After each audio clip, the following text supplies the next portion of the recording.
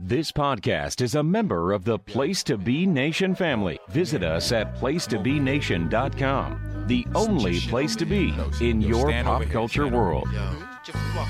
Place to be, nah, dude. Come over here, this where it's at. Yo. Place to be is on my side, dude. Cause you don't wanna be the target when I fly the coop. Nah, place to be is on my side, dude. Cause you don't wanna be the target when I fly the coop. Buenos dias. We call it the place to be. Yes, the place to be. Then I shall be. It is contagious. It is the place to be, and we are live each and every Monday. To do worse than Josh Richard. Place to Be Nation proudly presents a powerful pair of pro wrestling pundits.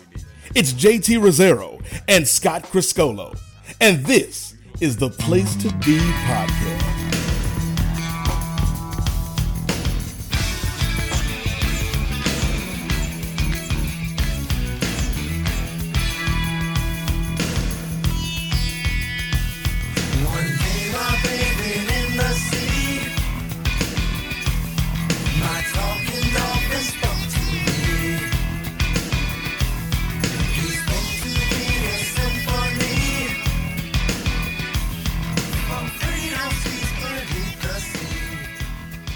Place to Be Nation, welcome back to another great episode of the one and only Place to Be podcast. I'm your co-host, Justin Rosero, coming to you live here on this Monday evening. Joining me, as always, is my PIC, Mr. Scott Criscolo. Scott, how are you?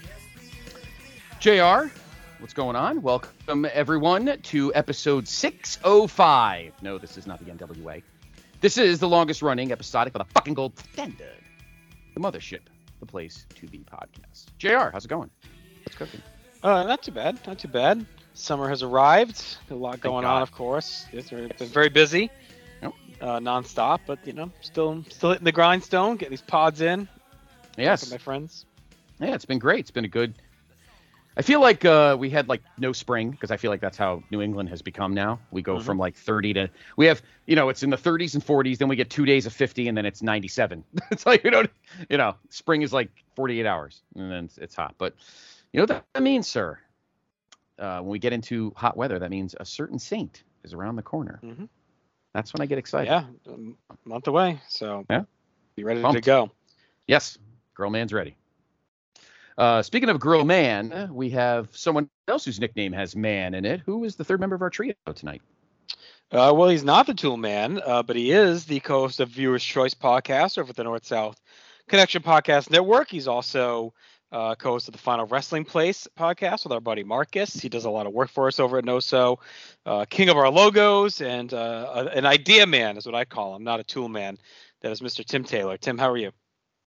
I am so glad to be here. As a representative of Flair Country and the old school WCW, I think it's kind of fitting that, or kind of happenstance, that I'm on the 605 episode of Place to Be. So I'm glad to be here.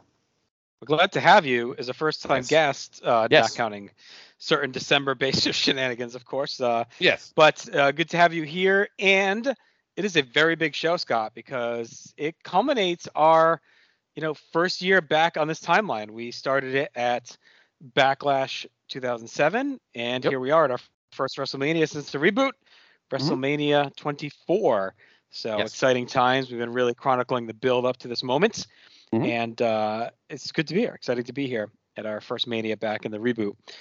But before we head to 2008, as usual, like we do on this show, we do a little throwback, a little vintage dip into some old school wrestling and pop culture. And we're going to launch things off with our vintage pop culture corner. I'm going to throw things over to Scott Criscolo, taking us back 14 years prior to 1994. Thank you, JR. Well, not the pop culture. We'll do that later. This is, we're going back to the, what was the big flamethrower doing 14 years ago in 1994 and their competition, WCW. So I don't know when this tradition started. Maybe JR, maybe you have some insight, or Tim, when post WrestleMania, WWF/E, in this case F, would go out to Europe and do the Europe loop and all that. We are obviously 10 days past WrestleMania 10. It is March 30th, 1994, and they are overseas. So we have two loops. Guys, well, let me know. I know 92, they definitely did a European tour after. And I think, I want to say 90 and 91, they went to Japan right after Mania. Yeah, 91 was Japan, because that's yes, I just thought of that when you said that, because that's the card when like Hogan fought the Road Warriors or whatever with what's his fate with not Hashimoto. I forgot who he tagged with. Remember, it was Hogan and somebody. Yeah, well, that was Earthquake and Katao with the shoot fight or whatever. Yes, yeah, that's right. Yeah. So, all right, it makes sense. So anyway, so on this date, March 30th, 1994. WWF was very busy. So you guys tell me which card you think is better. So one loop was at the Eichspital. Sounds like something Ludwig Borger would say. The Eichspital in Zeltwig, Austria. Sadly, of course, Ludwig was not around. Otherwise, it would have been pretty great if he was. I know he was from Finland, but still. All right, so here's the card. Tell me what you think. Adam Bomb defeats Rick Martel. The women's champion, Alundra Blaze, defeated Leilani Kai. Randy Savage defeated Crush. Intercontinental champion Razor Ramon defeated Shawn Michaels. Sparky Plug pinned Bastion Booger. The Smoking Guns defeated the Head Shrinkers. And in the main event, Lex Luger defeated Yokozuna by countout. Okay, that's Loop A. Loop B was in a much more easier place to say, the arena in Peterborough, England. So not bad. So here's this card. Quang defeated Coco Beware. Diesel defeated the 1-2-3 Kid. Earthquake defeated IRS. Speaking of Earthquake. Bam Bam Bigelow defeated Tatanka. Jeff Jarrett defeated Doink. The tag team champions, Men on a Mission, defeated the Quebecers. And in the main event, our world heavyweight champion, Bret the Hitman Hart, defeated his brother, Owen. What do you think, Tim? That is Loop B all day. It's got Big Kev and Jeff Jarrett and Bret Hart. I'm done. That's all I need. I think Loop A is the better show, but Loop B's got the must-see match. Like that's like Razor Shawn is probably pretty good, I'm guessing. But I think Bret Owen, that's probably the one you want to be at. I would assume. Pretty funny that they wouldn't even let Lex get the clean win over Yoko. The title's not even involved. They're overseas. Like, come on, what are we doing? The middle of fucking nowhere, and he still doesn't get the pin. So there you go. So there's where WWF was on this date in 1994. They were overseas. WCW, actually, it's the first time we've had this in a while, JR. WCW was actually doing a TV taping at the Center Stage Theater in Atlanta for March 30th. 785, a sellout, all freebies. Great. That's such Bischoff. So there was a WCW Saturday night taping. I'm not going to go through all the matches. Let me do a little. They were doing an episode of, definitely an episode of Saturday Night. I'll do a couple of storyline notes for you.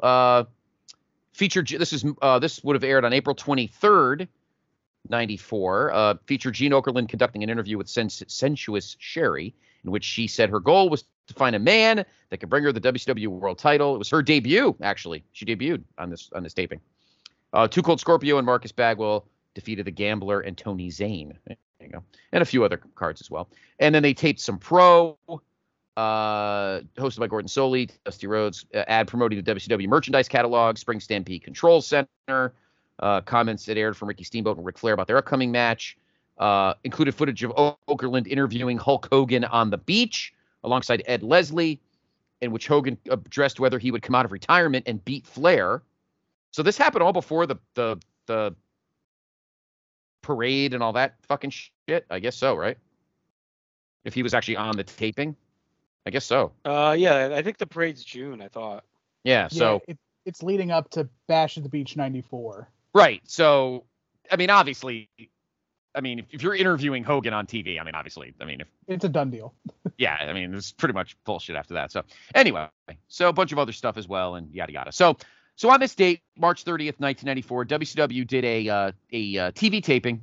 They did Saturday Night and Pro, and WWF was on their post WrestleMania Europe loop. So there we go, JR. Time now to pass it over and fire up a little herb. What do we got? All right. Tim, you ready? Excited for some Herb Coons tidbits or what? I cannot wait. I've been waiting for this all day. All right. We got a batch of 4 here, starting March 4th, 1994. As reported already, Jim Ross is out with Bell's palsy, which has paralyzed half his face. He may be out as long as 3 months. You can hear more about that and Jim Ross's thoughts about that on Wrestling Warzone, most recent episode, where we chronicled Jim Ross's super rant on Raw. That was years in the making. He talked about that, of course. Speaking of being fired, Mario Jannetty fired by the WWF after the most recent European tour for unprofessional conduct. I think that's one of his longest runs, too. The guys over at New Gen on a Mission, Pratt and Slomka, North-South, have been talking about this Jannetty run and kind of being surprised he's still around. But I mean, he's there from when he comes back in May all the way to this point here in March. So that's almost a year for him as a featured player. That's a solid run for Marty. And winning a belt, too. He won the IC title for a cup of coffee, so definitely. And a tag. And then 1, 2, 3 Kid. Oh, right. Yeah. That's right. That's right. Yep. That's big. And they were in the middle, Scott, when we reviewed those Raws, the written reviews on PlaceToBeNation.com, we talked about that little mini feud, too. Remember, him and Kid were fighting like Johnny Polo and everything, and then Jannetty just disappeared during the middle of it. Yep. On March 11th, 1993, the Ultimate Fighting Championship 2 takes place on pay-per-view. Royce Gracie will be back to defend his title on this cheap pay-per-view. WWF has WrestleMania 10, March 20th. Announced matches: Lex Luger versus Yokozuna for the WWF title. Bret Hart to fight the winner. Bret Hart versus Owen Hart. Crush versus Randy Savage in a Falls Count Anywhere match. Razor Ramon versus Shawn Michaels in a ladder match. Quebecers versus Men on a Mission for the tag team titles. Alundra Blaze defending her women's title. Adam Bomb versus Earthquake. Doink and Dink versus Bigelow and Luna. And the Head Shrinkers, Rick Martel, IRS, and Jeff Jarrett versus Smoking Guns, Sparky Plug, Tatanka, and the 1, 2, 3 Kid. So Herb's pretty much got this nailed. It's a few weeks out here. Mm-hmm. Card set. Little Richard will be singing the U.S. national anthem. Burt Reynolds and Jenny Garth will appear. It's also expected George Steinberg will be a guest timekeeper or ring announcer, and Evander Holyfield, one of the guest referees. There's also talk that Roddy Piper or Kurt Hennig appearing, but Hennig is confusing these days to talk about him. There's also talk Undertaker may make a spooky appearance at WrestleMania. There's talk that Missy Hyatt will begin a second stint with the WWF beginning at this pay-per-view. And the Observer said there are reports that in Japan, Bull Nakano is being talked about working against Alundra Blaze on the show, and that's not too far off. She comes in right after Mania. Lots of talk that Jerry Lawler will be returning at the show, with the angle being he's responsible for poisoning Owen Hart's mind against his brother. Thank God they didn't go that route. WrestleMania will run hand-in-hand with FanFest. They run ads for the event during the Cindy's, saying that Doink will be set up at a dunk tank, and the whole thing will have a carnival atmosphere, and admission will be $22 for 2.5 hours. Spring Stampede, WCW's pay-per-view on April 17th, 1994. Tentative lineup: Ric Flair versus Ricky Steamboat for the WCW title. Nasty Boys versus Cactus Jack and Max Payne for the tag team titles in a Cleveland street fight. Rick Rude versus Sting for the international title. Vader versus The Boss. Steve Austin versus Great Muta for the U.S. title. Regal versus Pillman for the TV title. Dustin Rhodes versus Bunkhouse Buck in a bunkhouse match. Tom Zenk versus Terror Horizon. And they expect Knobs to be okay for the show, suffering a dislocated shoulder at Super Brawl. Slamboree 2 on May 22nd. Tentative lineup is Rude versus Vader for the international title. Austin versus Johnny B. Bad for the U.S. title. Regal versus Zbyszko for the TV title. Dustin Rhodes versus Bunkhouse Buck. And Bruno Sammartino, Killer Kowalski, and Ray Stevens in appearance. King of the Ring, Baltimore, June 19th. Anything jump out from this edition for you guys? Other than you just talking about WrestleMania 10 and reminding me of that horrible Randy Savage Crush match, everything else just sounds great. But I need to watch that. I just flashbacks to that match just gives me the heebie-jeebies. No, I feel like he's not reaching for straws as much, but by 1994, of course, he was getting better sources, so things aren't as iffy as they were maybe even like 2 years before. So he seems to be getting things kind of more hammered out in terms of his facts. Well, let's see. Maybe because it's Mania season, maybe helping. Mm-hmm. I know WCW is getting better, too, because of the tapings. They're taping so much in advance. He's just getting the reports and figuring shit out, right? So it's there. All right, let's jump ahead a week to March 11th. The infamous manager of the Sheik, Eddie the Brain Creechman, has passed away. Jim Ross's WWF tenure is over. As reported last week, he's battling Bell's palsy, paralyzed part of his face. As a result, he's been absent from broadcast, forcing Vince McMahon to use Johnny Polo as a color commentator. It may take as long as 2 months to recover, at which time his contract would be up. Word is that both parties have already decided not to renew his contract. Ross had moved to Connecticut when Vince demanded he relocate because of his broadcast team. This is the same demand that Bobby Heenan didn't want to meet, and that led to him leaving, since the promise of being top WWF commentator made his world seem rosy. However, there was always lots of talk of the WWF product, although often more athletic in recent years, was still too unrealistic for Ross's tastes, and he never quite felt quite comfortable pushing it. Ross was back in Atlanta this past week, but it's unclear if him and WCW have reached an agreement. Besides his poor relationship with Jesse Ventura, Ross will also have some trouble with Tony Schiavone. Each man would want to be the key commentator for the company. It's already been reported on the net, but here's a recap. At the TV tapings on February 22nd, WWF ran a scenario where Jim Cornette got chased off during an interview by Lex Luger, and in the process, he dropped the WWF title on the ground. Lex picked up the title, and Vince suggested it could be upset Cornette if they did a mock announcement of Luger as a world champion. So Lex was introduced that way and emerged from behind the curtains with the belt on. Most believe this gives away the finish of WrestleMania 10, while some think it's just a ruse to fool the people to try and guess the finish. WWF has never wasted valuable taping time before trying to fool people in this manner. Ric Flair is now the head of the booking committee in WCW. As mentioned here already, his first set of Saturday night tapings hinted a heel turn.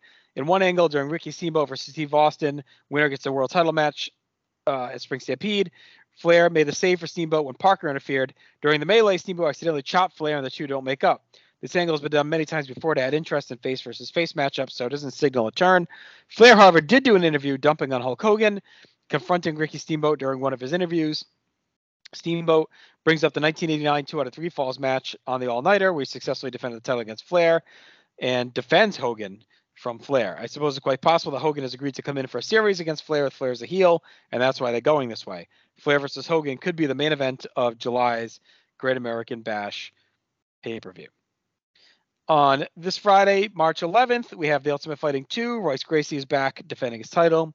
WrestleMania 10 runs down the card again. Same celebrities. No mention of Steinbrenner now. Just says Undertaker, Missy Hyatt, Piper, Hennig, Lawler, and Ted DiBiase being involved as well. He might be brought in as a surprise manager. Some folks insist this is Shawn Michaels' final match before jumping to WCW. Spring Stampede, same card. Slamboree, same card. And King of the Ring, still from Baltimore. So any thoughts on some of that stuff off the top, Tim?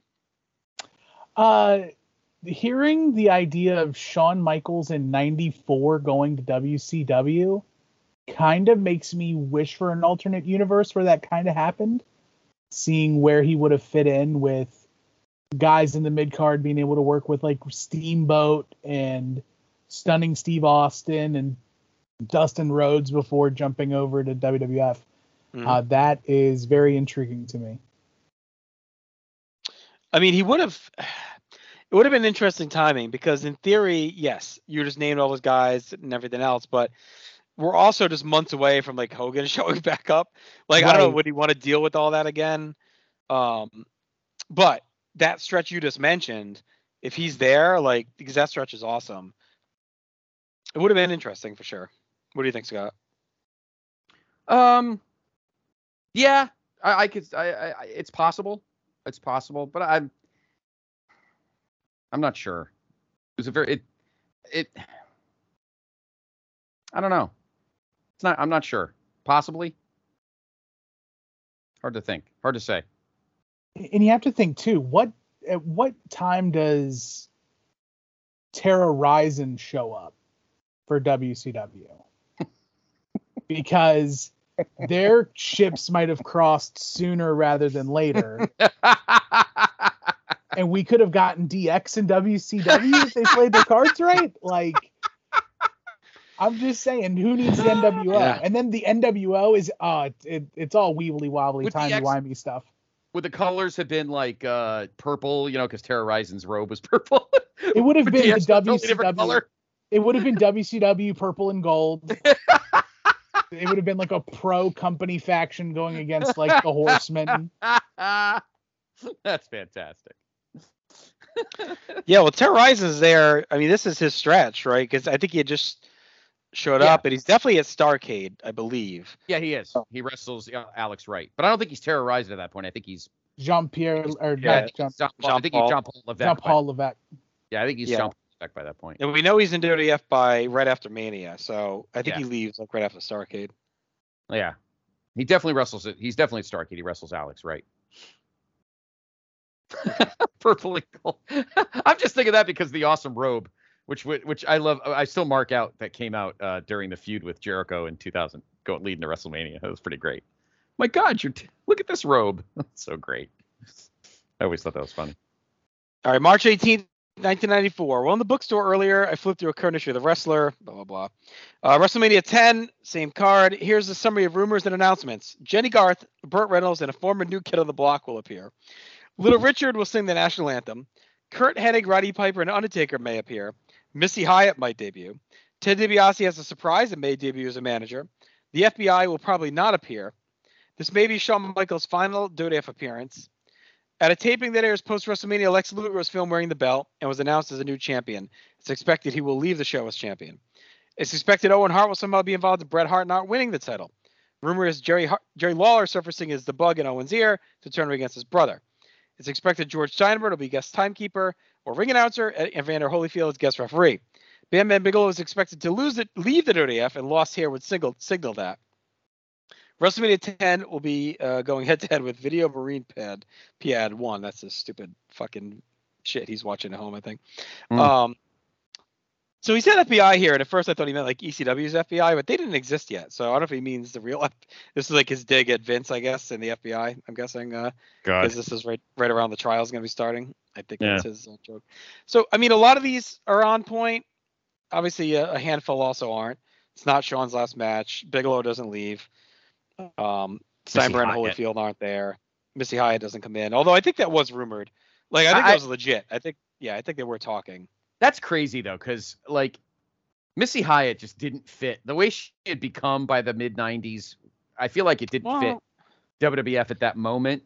I'm not saying the rumor's not true. I'm just saying I'm surprised they would have, because she was getting.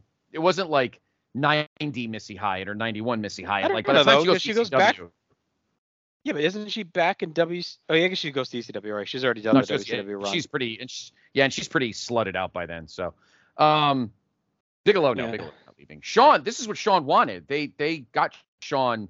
He wanted the time off. He wanted to, he ends up managing, and he got what he wanted. I don't know why Herb was like leaning on that. Right. He pretty much Shawn got what he wanted in '94. Time off, feel better, hang out with fucking Diesel and all that shit, and he got what he wanted. So I don't know where that came from. Taker, I don't know if they would have. Like Taker wasn't in that realm yet, so I don't know if it's not like years later. Like Taker just showing up for the sake of showing up just doesn't seem like. Well, I think it might be like a return, or just like right. Maybe they tease something. You know what I mean? Yeah. But that's pretty much it for these notes. He just runs down the WCW cards again. Tim, any thoughts on those? Yeah, Undertaker coming back at WrestleMania is kind of weird, considering that he was sent to heaven like a couple of months before. That's a really short down and back trip. WrestleMania is heaven, pal. I know. JR understand him going to heaven. So I know it would be kind of weird to see even as supernatural as the Undertaker was at that point in time. Between the casket match and WrestleMania, I don't feel like there's enough time. Like I think he's just grabbing all the pasta and throwing it against the wall and seeing what sticks. Mm-hmm. Yeah, it also wasn't really needed. No. I think it's smarter to do the way they do it and save his return to sell SummerSlam. Mania's already loaded with the 2 title matches, all the surprises, the celebrities, MSG. Like you're pretty much shelling it on that. Like you don't need Taker to buff that up. Save it if he's to, not. Yeah, save if it he's to not tease ready. SummerSlam. Yeah. Yeah. I'm trying to remember. Was he injured? He wasn't injured, right? I think he was like nagging injuries thing, wasn't it? Like it wasn't like when he left in '99 where he was legitimately. No. I think it was just like. Is this does he get divorced too? His first wife or something? I don't know. I may have mixing him up with someone else, but it might have just been. I think it was like nagging injuries. He just needed to rehab a bit. Yeah. Tim, what are you gonna say? Yeah. Also, another big thing too is like the selling point of it being WrestleMania 10. Like Right. that by Right. itself is almost enough at that point. They really made a big deal of the milestone WrestleMania. Yeah, I agree with that. And also the ladder match, obviously, is a big one. Yeah. Too, so Right. yeah, they're pretty much stacked up here. They Brett don't Owen. really need Taker. Brett Yep. Owen. Yeah. Nah, that show was loaded right from the get-go. All right, last batch here. March 24th. Bret Hart came out of WrestleMania 10 on Sunday as the world champion. It's well known before the show that the plan was to give Bret an extended title reign at some point this year, but most expected Luger would escape with the title on the show, with the switch to Bret via an interim heel champion taking place later in the year. But Vince McMahon succumbed to WWF fans who have always offered Bret more chairs than they did Luger, despite all the time and money spent pushing Luger. In a post-match interview, Hart said he'd take on all comers, including his brother Owen, who had pinned Bret earlier in the night. I'd relish the opportunity of wrestling Owen again, and when my mind isn't cluttered, Owen is a good wrestler. He may beat me 1 out of 10, but never twice in a row. Shawn Michaels is officially taking off time from wrestling after his loss to WrestleMania 10, but he is not leaving the WWF. Instead, he'll host an interview segment and be in front of the camera, just not in the ring. Kurt Hennig and Roddy Piper returned to the WWF to referee 2 world title matches on the card. Hennig turned heel at the end of the Luger-Yokozuna match, screwing Luger out of the title, reestablishing their feud with the heel-face roles reversed. Hennig's return should help balance, perhaps temporary loss of Michaels. Alundra Blaze probably won't have any Japanese opponents until the end of the year at the earliest. And Bam Bam Bigelow is staying around. After all, he's one of the few guys with a name in Japan that WWF needs him when their tour comes up. Yokozuna is expected to turn babyface. It'll be interesting to hear how his mysterious fall off the ropes will be explained this coming weekend. And of course, I don't think they ever explain shit at all. Nope. Does he? I guess he's around all through the summer, right? Or does he leave and come? Yeah, he's gone, and then he leaves the Survivor Series, comes back in Mania, right? Yeah, he's in the Crush team. That's right. Yeah. WCW's completely dropped the Freebirds versus Johnny B. Bad storyline, established a super brawl. They get rid of the poorer workers of the feud. This type of thing happening is not surprising as the booking power was transferred to Ric Flair. These transitions could be bumpy. The second UWFI shoot fighting pay-per-view airs on tape on April 16th. Also on April 16th, New Japan is running its annual Top of the Super Junior tourney. Some people are disappointed the tournament will be a one-night single elimination tournament, and that Sabu is not coming. Spring Stampede in 417, he runs on that card. Apparently the plan on this show is for Sting to win the WCW International title from Rick Rude, but Rude doesn't want to drop the belt to Sting. Rude actually lost the title in Tokyo to Hirohase on March 16th. Will likely regain it tonight in Tokyo. It would be a pleasant surprise if he didn't, though, because then they could bring Hase over to the pay-per-view to lose to Sting. WCW has resurrected its talent trading deal with New Japan a little while ago. WWF Kingpin Vince McMahon's trial, oh, this is very timely, for steroid distribution will begin on May 2nd, 1994. It's expected that Hulk Hogan will testify against Vince. In the meantime, Jesse Ventura's case against Vince, wherein Jesse argues he deserves compensation for his voice being in all the home videos, began on Monday. Toronto Sun had a summary article on the weekend dealing with the current situation in the WWF. No new facts and was really a somewhat distorted view of history. There's the interview snippets from Jacques Rougeau, who's 33 years old, been wrestling for 17 years, married for 8, and has 2 sons. Rougeau defended and praised McMahon, criticized Vince's enemies, rewriting history along the way. Says Rougeau, in my wildest dreams, I never thought wrestling could be this big. There have been times over the last few years where I've been mentally blown away by the enormity of the crowds. 90,000 in Detroit, 80,000 in England, and 60,000 in Toronto. Rougeau is being quoted as making $500,000 a year. Vince told me the first time I met him, he can't guarantee me anything. All he could do is provide an opportunity. I'm often asked why wrestling became so big. The answer is always the same. It's Vince McMahon. He's a genius. He sees things that no one can see. He will then make people believe it. I'm a puppet on a string and he pulls the strings, but I have nothing but respect for Vince. I'm as straight as they come. It was very difficult working a few years when a lot of people were doing drugs and taking steroids. I figured that if you smoked or sniffed, you deserved what was coming to you, which meant being fired. That's why I think Vince made enemies. Wrestlers started to bleed their own character. When they go home, they've got no job and they're frustrated. They have to express hatred and blame someone else, so they blame Vince. Today, there's only one competitor, WCW. While they compete for the Wrestling Dollar Associations are vastly different. WWF sells entertainment. It admits it's not real and predetermined. WCW sells wrestling, but it hasn't been able to sell entertainment. There's a lot there, so we'll get to that in 1 second. WCW's also started pushing the Ric Flair Hulk Hogan storyline, which will easily be the biggest drawing main event of the year. There's talk of the first pay-per-view match will take place at July's Great American Bash. Meltzer reports Hogan wants to wait until August to run in Wembley Stadium.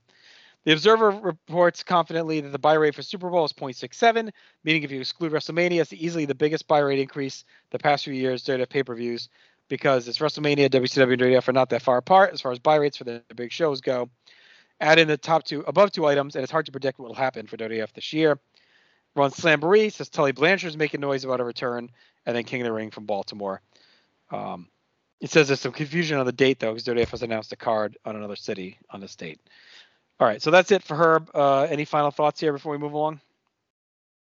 I think if Vince McMahon had just given Jesse Ventura a sum of, say, like $3 million, all of his problems could have gone away.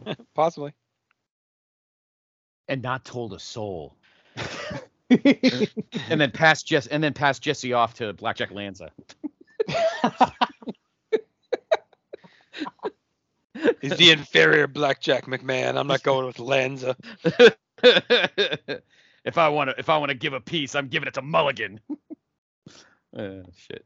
Herb's kind of got the pulse. I still think the Missy Hyde thing's funny, but it wouldn't surprise me. But I feel like she was already past the goody stage and was ready to kind of slut herself up by the time she got to ECW. So I wonder how Jacques Rougeau angling for that producer job for life backstage, or bookers or whatever.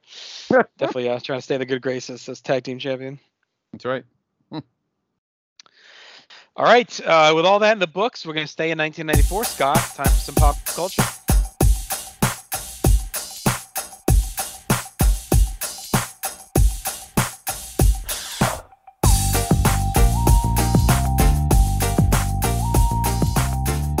Yes, because it was a sign of the times.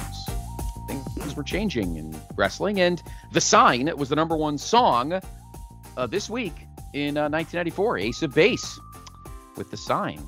Good song. At number 2, classic song. Number 2, Bump and Grind by R. Kelly. Mm-hmm. I'll just leave it at that. Speaking of $3 million settlements. Not settlements. Without You / Never Forget You by Mariah Carey at 3. Power of Love by Celine Dion at 4. What a Man by Salt and Peppa featuring En Vogue at 5. So Much in Love by All for One at 6. Now and Forever by Richard Marx at 7. By Crash Test Dummies, or as we call it, Cubed at number 8. Gin and Juice by Snoop Dogg at 9. And Cantaloupe by US3. Bookending. That's some Mossium classics right there. That's right. That's a great top 10. That's some bangers right there. It is definitely some bangers. I agree with you 100%. We're going from some bangers on the radio to bangers at the box office. Let's take a look at the top movies this week, ending April 1st, 1994. The top 3 movies are all amazing sequels. I'll get to that in a second. So Jurassic Park is still making money at this point, $345 million. Number 11, Sugar Hill. Number 10, Mrs. Doubtfire, hitting $212 million at this point. 4 Weddings and a Funeral at 9. Above the Rim at 8. Did you see Above the Rim, JR? I don't know if I ever have, actually. I'm trying to remember that one. That's not the documentary, right? That's Hoop Dreams. I'm trying to remember right. Above the Rim. Above the Rim, isn't that with is that the tall guy they bring over? Yeah, I think so. No, that's not. What am I thinking of? What's the one they bring the guy over from Africa? So they go recruit him. Above the Rim is Tupac. Yeah. Above the Rim. Yes. Tupac, Leon, Bernie Mac, Marlon Wayans. What the hell am I thinking of? Oh, The Air Up There. Oh, The Air. Same movie. Same concept. The hell did that come out? Clifford debuted this week at number 7. Thumbelina at 6. Schindler's List at 5. The Paper at 4. It's not far off, by the way. Air Up There was released January 7th, 1994. So. Oh, okay. Kevin all right. Bacon. So the top 3 guys are 3 awesome sequels. Ready? At number 3, Naked Gun 33 1/3, The Final Insult. Yes. Mm-hmm. Not as good as the first 2, but still very good. Number 2, Major League 2, Oh my gosh, you have no marbles. Yep, you got no marbles. The train's coming down the tracks, butthead. Yeah, Parkman, great heel. And the number one movie of the weekend, D2, The Mighty Ducks. Very good. So good. Epic. Three. This is a great month in movies and music. That is a strong run right there. It is very strong. Very strong. All right, let's get a look at what was going on in the NBA. 1993-94 was a great basketball season. On this date, there were 3 games. Celtics lost to Indiana. Rockets won. The Nets beat Miami. So the Knicks leading the Atlantic by 9 over Orlando. The Hawks lead the Bulls by 3.5 in the Central. Rockets lead the Spurs by just a half game in the Midwest. And the best record in the league, the 52-17 Seattle Supersonics. Incidentally, the Denver Nuggets are 35-33. Who does Seattle play in the first round? We'll talk more about that down the line. Might just sneak into the 8th spot. We'll see. Maybe. We'll see. On this date, on the Frozen Pond, there were 6 games, JR. Our Whalers won in overtime. They beat the Blackhawks 3-2. Speaking of the Ducks, the Mighty Ducks of Anaheim beat the Kings 5-2. Rangers and Devils tied in the Atlantic with 101 points apiece. Penguins lead the Northeast by 2 over the Canadiens. Red Wings lead the Central by 2 over Toronto. And the Flames lead the Pacific by 7 over Vancouver. And finally, on your Pop Culture Corner, now this March 30th, 1994 was a Thursday. It was an off night for our beloved show, Beverly Hills 90210, but we'll go back a week to the episode that aired on March 23rd, 1994, season 4. And if you remember, JR, this is a very memorable episode. It is called The Time Has Come Today.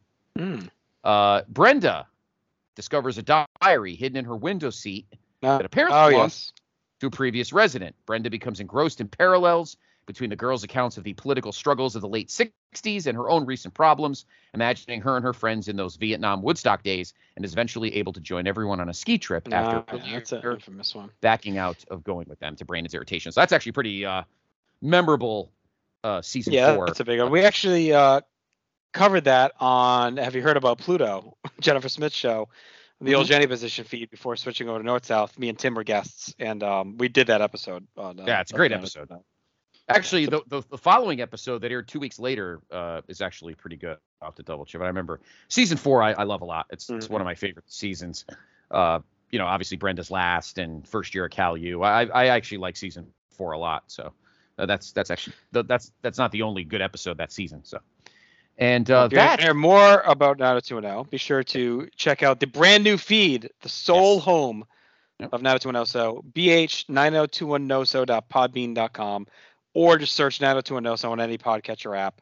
Every 3 weeks on Friday nights, you get a brand new episode, and very exciting, Scott, as you will be joining Mr. Capel and I to wrap the finale and close out season 1. It's been a crazy ride. But we are through season 1, which is pretty cool. So looking forward to season 2 in the Beach Club, of course, in a few weeks. But be sure to subscribe to the brand new feed. Feature only that show. Yep. And that will do it, JR, for our Pop Culture Corner. All right. Scott, anything you want to quickly hit on? Placement Nation going on? Always check out the great stuff here at the PTB Wrestling Network, including, of course, this wonderful show. We, of course, talk everything wrestling. Great shows like Highway to the Impact Zone, NWA Crock and Roll, of course, this show. PTBN's main event, of course, with all the stuff going on currently in wrestling, there's not a shortage of stuff to talk about with myself, Nate Milton, and the current pinch hitter for Steve Willie, our good friend JR, the Sheriff. Pete Schermacher has been joining us the last few episodes. He's awesome. We love Pete. Steve will be back soon, but Pete will never go away. He'll always be with us on the show. All the great stuff. Through the Looking Glass, myself and Dave Hall, who, of course, has always been a friend to our show here. And it's a great show. Dave and I kind of find a piece of history and turn it on its ear in an alternate universe and maybe find something to change about it, maybe something different. So check that out as well. Placetobe.podbean.com. Follow the brand on Twitter at PTBN Wrestling. We do polls.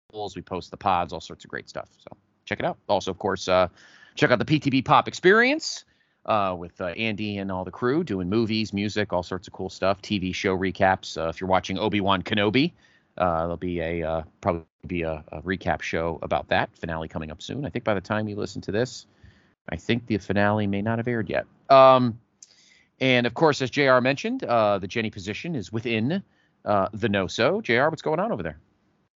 Lots of stuff. We have a show hitting every day. We streamline our schedule to really maximize the content we deliver. We have evergreen wrestling content. We have some current wrestling content, including both AEW and WWE. Of course, Tim and Marcus are here after every major wrestling pay-per-view event, instantly with their viewer's choice, recapping the show in a very concise way, which I always appreciate, of course. Also want to highlight The Wrestler That Was. That is a sequel series to Aaron George's Year That Was. In this one, he's breaking down individual wrestlers' WWF careers. His first couple were on Jake Roberts and then Razor Ramon, which were excellent. No one does a solo show like Aaron. It's tremendous content every other Monday. Be sure to check that out. Plus, just like I said, all the other great content hitting on the various periods of pro wrestling. Tim, anything you want to hit on before we move along? I would be remiss if I didn't plug the show that Marcus and I do that's not on the footprint. Final Wrestling Place comes out every Monday at midnight at Final Wrestling Place, or on wherever you get your podcasts, Spotify, iTunes, or not iTunes, Apple Podcasts, the whole nine. But we take the nouns of professional wrestling and we assign arbitrary red points and green points and put them in the good place or the bad place. The season we're on right now, we're covering the bashes of wrestling. So we've covered Great American Bash 1996, Bash of the Beach 1994. And by the time this comes out, we will have already covered NXT Great American Bash 2021. So we span the gamut of all the good and the bad, and just try to do and have some fun stuff. But Excellent. All right, so check all that out. And now it's time to head back to 2008 for WrestleMania 24.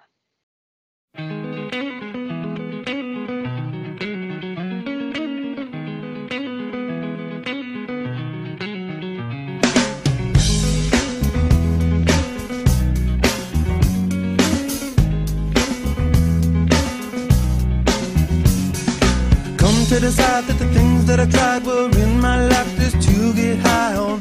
When I sit alone, come get a little known, but I need more than myself this time. Step from the road to the sea to the sky. We get you live on March 30th, 2008 from the Florida Citrus Bowl in Orlando, Florida. Attendance 74,635, buy rate of just over 1 million. So pretty successful pay-per-view outing for them. And of course, our 24th edition. It's our first outdoor WrestleMania since WrestleMania 9 in Las Vegas. First outdoor stadium WrestleMania, which is pretty crazy considering it's pretty much all we do now going forward. It's the first WrestleMania in Florida, which also seems kind of crazy. The 12th overall pay-per-view in Florida, the first in Orlando since Armageddon 03. It's the first WrestleMania broadcast in high definition, and also the first WWE show and sports-related title released on Blu-ray by WWE Home Video. For the second consecutive year, WrestleMania has broken the record as the highest grossing pay-per-view in WWE history. It also set a gate record for the Citrus Bowl, $5.85 million in ticket sales. They spent an estimated $300,000 on fireworks alone for this event. Lead up to WrestleMania has some key things that happened for the company. February 18th, Candice Michelle made a return to the ring after a 4-month absence due to injury. The next week was the 500th episode of Heat, recorded at the U.S. Airways Center in Phoenix, Arizona. Of course, I believe we learned earlier today that the first episode of Heat aired on Logan Cross's birthday or something along that, his first birthday, or the day he was born. I don't know, some nonsense. February 27th, the last Ohio Valley Wrestling TV taping to include WWE talent occurred. On February 7th, they had announced the end of the relationship with OVW, moving their contracted talent to Florida Championship Wrestling, which was formed in 2007. Fittingly enough, on March 11th, Jeff Hardy was suspended for 60 days following a second violation of wellness policy. At some point, you'd like the son of a bitch just to figure it out. You know, it's Scott, it was 12 years ago or 11 years ago we started the Place to Be podcast. We used to do a segment called The Asshole of the Week. And Jeff's brother Matt was often featured on that segment because that was during his meltdowns and stupidity. And we often called him out and put him on the rug. And to his credit, Matt Hardy cleaned up his life and got it on track and figured things out. It's had a successful run of both off and on camera and sobriety, etc. And I would wish for his brother to just do the same. It was a tough few weeks because 3 days later, while on suspension, his house in Cameron, North Carolina burned down, losing virtually everything, including his pet dog. So a tough week for Mr. Nero, Jeff Hardy. Same day, Greatest Superstars of WrestleMania premiered at Carmike Cinema Theaters. 2 days later, longtime manager and WCW booker Gary Hart passed away at age 68. March 27th is a pretty infamous occurrence. Robbie McAllister was caught on camera during a live TNA telecast in Orlando. WWE then sent McAllister home, and of course, he's one of the Highlanders. I always thought this is bullshit. Like, I know TNA was trying to, like, whatever, fuck around and take a shot at WWE. Oh, look, your talent's here. But they really fucked this poor guy who just did nothing wrong but, you know, attend their taping as a Wrong fan. place, wrong This time. one never sat right with me. Yeah. Yeah, I agree. A little douchey. I don't remember if he got fired. I feel like they come back, but it was They do shitty. come back. Yeah, they do come back. But yeah, this On is March 29th, Ric Flair, Gordon Soley, Jack and Jerry Briscoe, Eddie Graham, Peter Maivia, Rocky Johnson, and Mae Young were inducted to the Hall of Fame at Orlando's Amway Arena. Ric Flair was the first active wrestler to become inducted to the Hall of Fame. And after the show, WWE was criticized for a malfunction in the pyrotechnics during The Undertaker's victory celebration.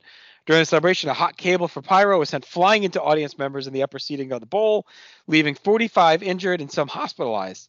WWE's corporate website released a statement after saying they would investigate the incident, but those results of the investigation were never released. That was a pretty infamous dealing as well. glad they spent $300,000 for the thing to almost fucking kill people. Right? Mm-hmm. Jesus. We did have one dark match on the pre-show. A 24-man battle royal to determine the number one contender for ECW championship was exclusively streaming on WWE.com. Each participant was announced on their way to the ring. The only one to receive a full announcement was Great Khali, but Kane would win the battle royal, eliminating Mark Henry, and would earn an ECW title match later in the night at WrestleMania against Chavo Guerrero. Mhm. All right, so that sets the stage, and we head inside the Citrus Bowl. We have a awesome flyover.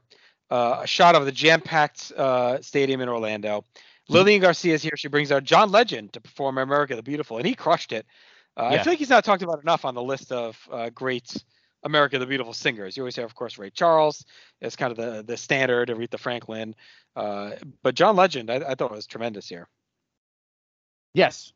Yeah, I agree. It was a good pick. It was wild to see. I'm curious your thoughts, Tim. It was wild to see like this outdoor, because we haven't seen really an outdoor lit like daytime stadium since pretty much SummerSlam '92. Mm-hmm. Like with the sun still out and everything. I mean, it was cloudy and the weather kind of sucked in Orlando that day, but right, it was really neat to see like the outdoor when we haven't really seen that in a long time on a WWE show. It was kind of cool, I have to say. Yeah, visually captivating. Like when you were when you had mentioned this as like the first outdoor WrestleMania, I was taken aback, and just with the production value that WWE always puts into their events, they make sure everything looks just pristine, and it just looked so good in the time or the daylight cycle heading into the early evening with John Legend starting it off with America the Beautiful EGOT John Legend. So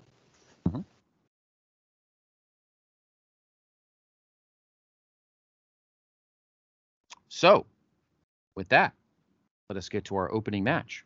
Packed house, JR. Our first match is JBL taking on Finlay in a Belfast brawl. On the February 18th Raw, Hornswoggle and Vince McMahon were scheduled for a steel cage match, which never took place. Before the match, JBL slammed the cage door on Finlay, attacking him in the ring and handcuffed him to the ring ropes as McMahon whipped Hornswoggle with his leather belt. After McMahon left, JBL made Finlay watch as he threw Hornswoggle face first into the cage, kicked him in the head, and then hit a fall-away slam, which drove Hornswoggle again into the cage. The following week, Vince came to the ring and admitted to making a mistake regarding the injury to Hornswoggle sustained the previous week and called for JBL to come out and apologize. JBL eventually said he was sorry for not injuring Hornswoggle earlier and claimed Hornswoggle was not really McMahon's son, but instead was Finlay's, and said while Hornswoggle didn't know, Finlay did, and would make Finlay admit the rumor is true. I didn't realize the storyline lagged that long. On the March 3rd Raw, Finlay admitted to McMahon that he was Hornswoggle's father and posed a challenge to JBL. JBL was then shown in the hospital at Hornswoggle's bedside, with JBL agreeing to Finlay's challenge and said it would happen at WrestleMania. He then slapped Hornswoggle across the face, turned off the lights with Hornswoggle then screaming. And then the following week, JBL appeared on the big screen before Finlay's match and cut a promo saying he would beat Finlay in their WrestleMania Belfast brawl and put him in a hospital bed right next to his Hornswoggle. Mr. Kennedy then felt Finlay's wrath as he beat him down in and out of the ring with his shillelagh, beating him down the aisle with the weapon until referees intervened. So there we go, JR. Finlay and JBL. All right, and I thought it was a good choice to open with the Belfast Brawl. It has some good violence potential with these two guys. I know we've been a little down on JBL since his return. We'll see if he gets it going. He drives out to get us going, marches to the ring with an amazing set in the backdrop. This is one of the best Mania sets.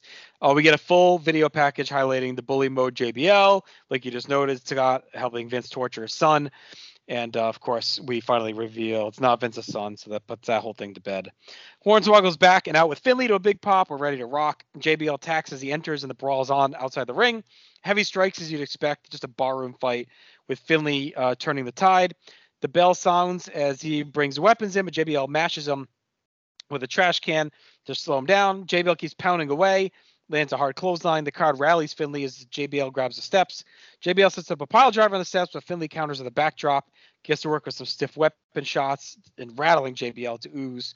JBL comes right back with a big boot, smacks Finlay around, and then grabs the club. But Hornswoggle whaps him with a kendo stick, and that allows Finlay to pull out a second club, crack JBL the head, and roll to the floor. JBL follows him as Finlay unloads as we head back in the ring and sets up a table, but he can't get JBL through it. Finlay unloads a big clothesline, but JBL bails out to booze, cracks Hornswoggle with a slap. Finlay saves and unloads a flurry. Finlay gets in the ring and does a no-hands tope, but JBL smashes him in the face with a trash can lid on the way down. Just a nasty spot. Back inside, JBL slings the trash can at Hornswoggle on the floor and crushes Finlay with one. Just some really nasty stuff here. Finlay comes back with the garbage can shots of his own, hits a Celtic cross, but can't finish. JBL hits him in the knee with a kendo stick and finishes with a clothesline from hell. And what I thought was a pretty surprising result to see Finlay lay down here. A really good brawl, lots of hard weapon shots and strikes. They delivered on the violence. I think given the way this feud went, Finlay probably should have went over. But I get they probably have some stuff planned for JBL. They get some time to breathe. They never slow down. And I went 3 stars on this, Scott.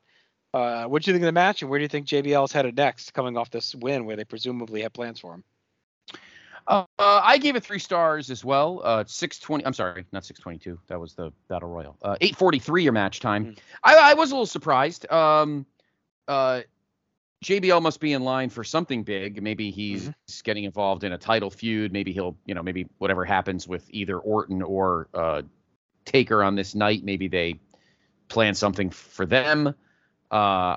Which would make no sense. Well, Taker maybe, but we saw how that feud went 4 years earlier. Maybe it'll be a little better now. Who knows? Yeah, I don't get. I in the general scheme of things, I don't get Finlay losing here.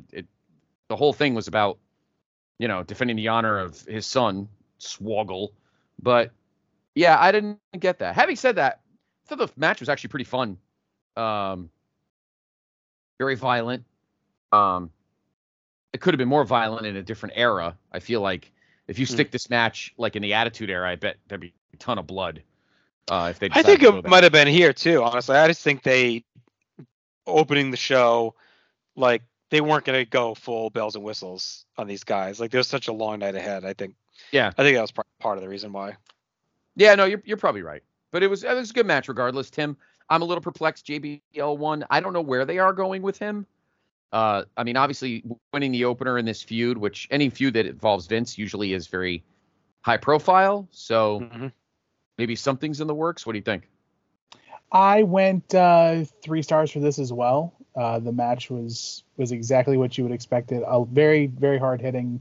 That you mentioned the tope, and I'm literally, as soon as I was watching it back for homework, I was just like, I looked at the TV and I was like, why? Like, Finlay rolling back the clock, and it's really awesome to know that we got that second half of Finlay's career, all thanks to Hornswoggle for the most part. So kudos to that. For a feud that involved Vince McMahon so much, it's kind of weird that once JBL gets injected, I don't think Vince McMahon is involved very much at all. Where no, just pee straight out. Right. It's like, not my kid, I'm out. And let it be with Finlay and JBL. JBL's been involved in a couple of opener brawl matches at WrestleMania before. I think this is probably the best of all of the ones he's had as far as an opener goes. And I think coming up in a year, I think JBL's in line to be he is United States champion coming into it. So there is trajectory for JBL coming out of this. So, but not for quite some time, or at least for a calendar year. So, Right. All right. We'll see what he does in the interim. Exactly. Kim Kardashian is backstage and talks about the atmosphere, sets up Money in the Bank, which will be coming up next. In comes Mr. Kennedy, and he says he will become the only person to win 2 consecutive Money in the Bank match. Scott, why don't you tell us how we got to this match? Yes. Our participants, well, I'll tell you the participants right now and how they got them. On the February 18th Raw, Jeff Hardy beat Snitsky, and Mr. Kennedy defeated Val Venus. So those two got in. On the February 22nd SmackDown, Shelton Benjamin defeated Jimmy Wang Yang. On the February 25th Raw, William Regal placed Chris Jericho in a match against Jeff Hardy with the stipulation that if Jericho won, he would be in the ladder match. Jericho won. Then the following week, they faced off again, this time for Hardy's Intercontinental Championship. Jericho won the match and became champion. So he is our current Intercontinental Champion. Of course, as JR mentioned a few moments ago, Jeff Hardy was pinched and he was gone for 2 months. So he was also removed from the ladder match and pretty much the show altogether. So instead of replacing him, they just made it a 7-man match. They didn't add an 8th person to replace him. On the March 3rd Raw, Carlito defeated Cody Rhodes. On the March 9th SmackDown /ECW live event taping, MVP defeated Jamie Noble. On the March 11th ECW, CM Punk defeated Big Daddy V. And the last guy to qualify was John Morrison. On the March 14th SmackDown, he defeated his tag team partner, The Miz, to be the last man to qualify. So again, 7 men. They did not bother to fill the 8th spot that was vacated when Jeff Hardy got pinched. So there we go. All right, here we go. Money in the Bank time. The briefcase looks awesome. I thought dangling in the wind. The crowd is hyped. Really a stacked lineup, too. The announcers are all dialed in, so we got everyone on board. A nice spot for Carlito, who's struggled a bit in 07, so it's good to see him maybe try and get back on track again here. And interesting mix. Some dudes that can really use a jump start. We get a big pop for Punk. This is a chance for him to maybe get out of ECW and step it up. Interesting, too, to have MVP here. It's a big match on the card, but he did have a monster 07. It felt like he might have been someone suited for a spotlight match. Instead, he's just kind of here. Big spot for Jericho, too. Again, he feels like another guy that could have more of a marquee spot after return, but maybe gets his mojo back. Could they have done a Jericho MVP match, maybe? For singles to give them both a shot? That could have been something. Jared reminds us Jericho takes credit for creating Money in the Bank. We get a cool look as the sun is fading during the entrances. The lights are slowly coming on. Everyone starts brawling right away except for MVP, who kind of stalks around the ring, waits for a chance to grab a ladder to use as a weapon. Jericho grabs a giant ladder and the shots start flowing. Morrison is first to get wild as he does a moonsault off the top with the ladder in his hand, diving into a crowd on the floor. Big salvo to open up things.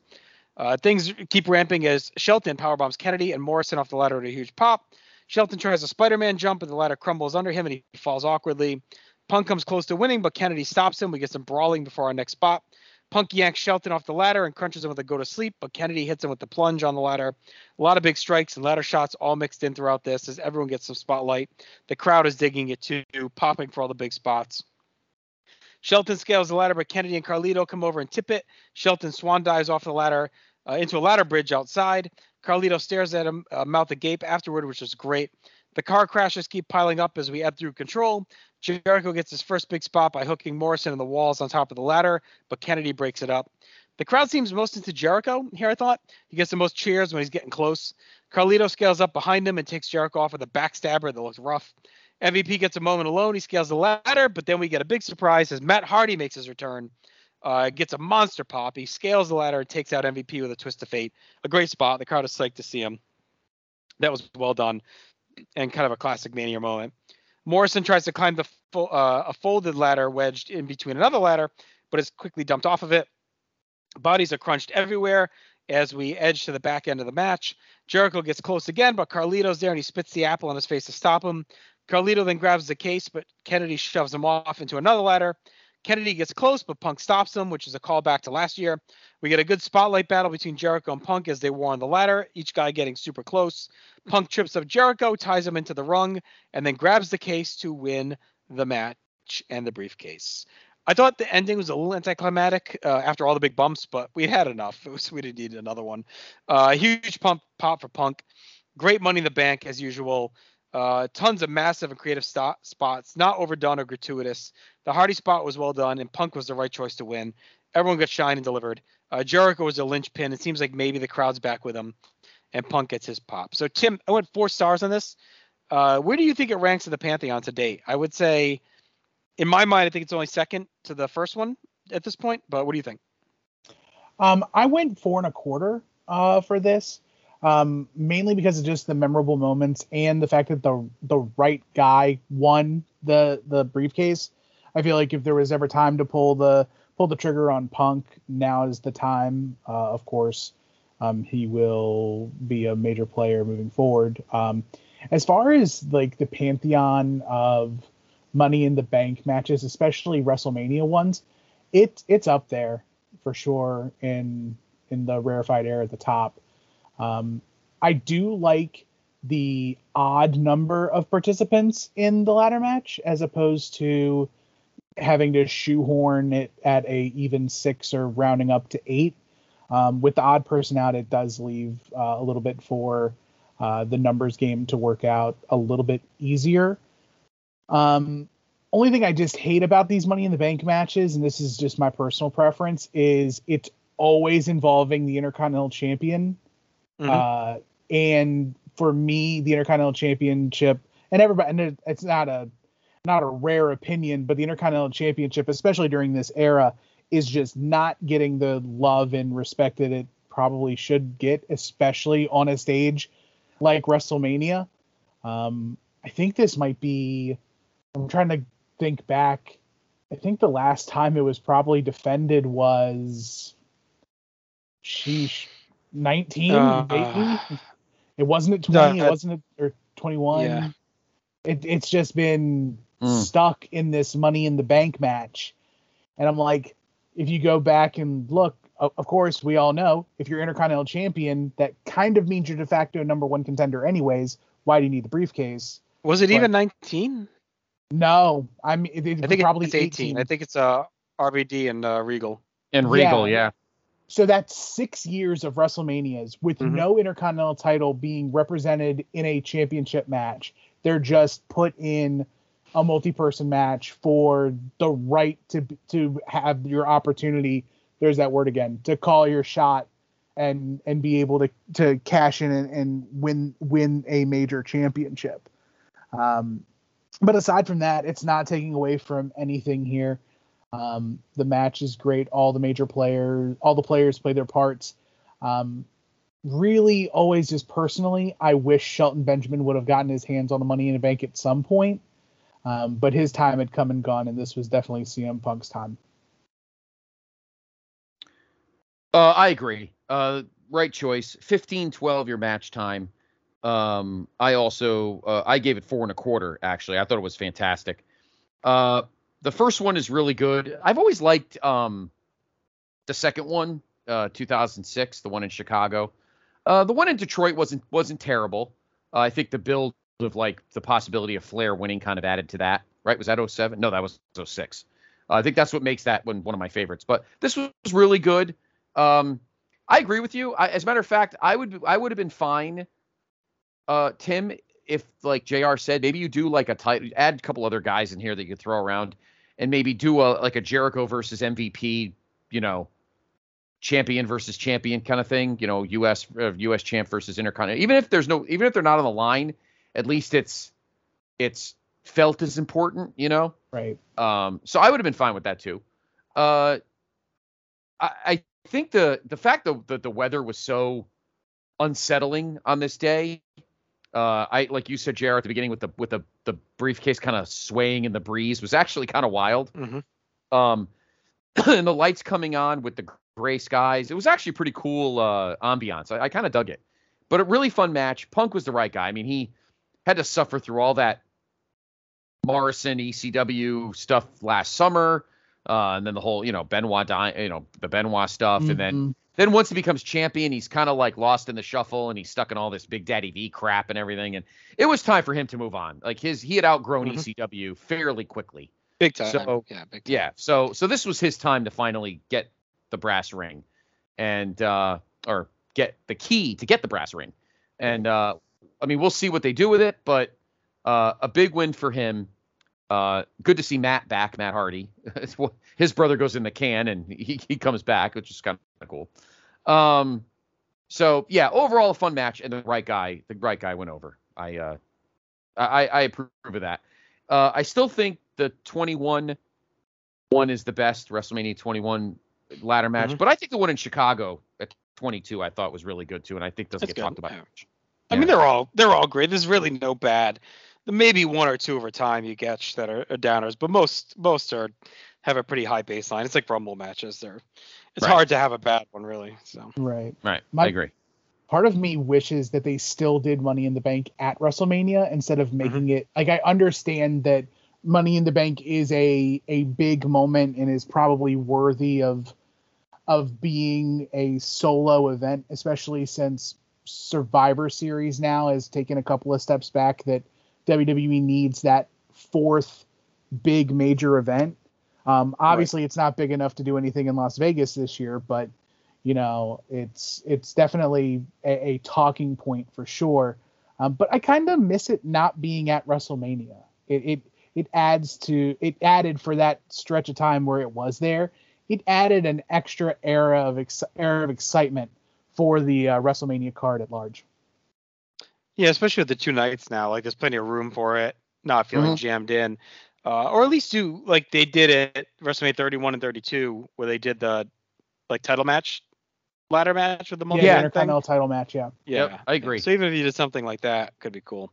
All right, we move along. We get our Hall of Fame recap video presentation of the class of the stadium. Howard Finkel comes out to do introductions.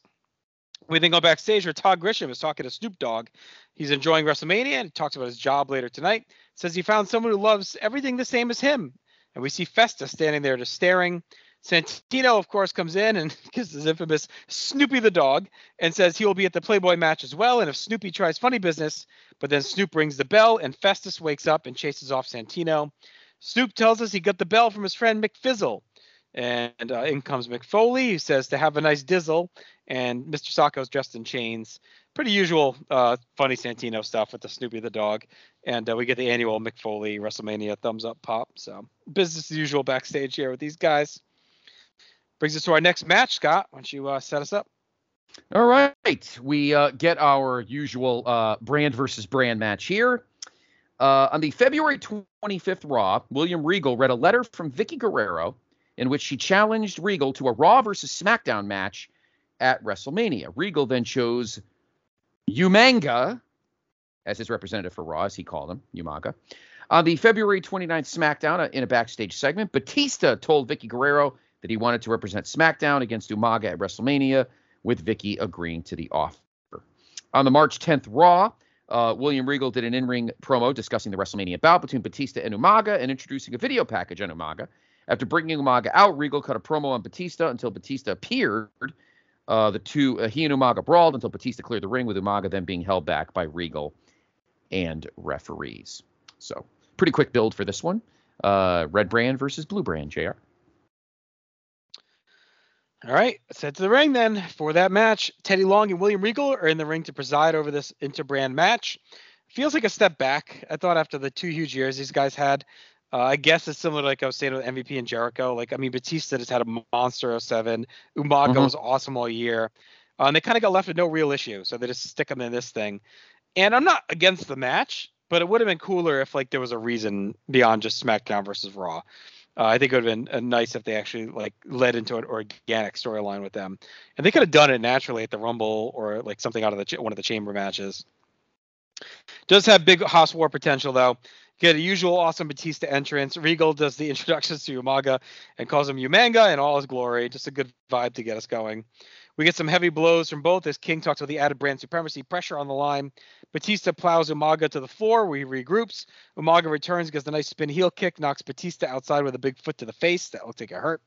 Umaga shoves him back inside, gets 2 on a splash, and then gets to work on the back. Some hard whips to the corner, some basic strikes. The crowd started to fade a bit as Umaga goes to a nerve hold. Batista escapes and tries to slam, but his back gives out and he collapses.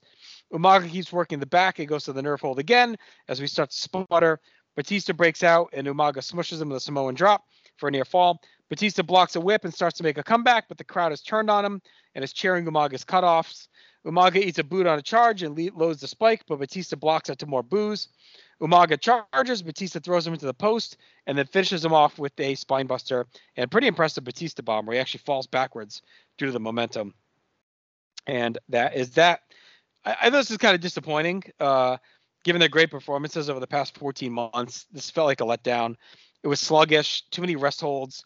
They went, instead of going at the fast clip that they've been using in their matches, that's what we've been loving out of them all this time.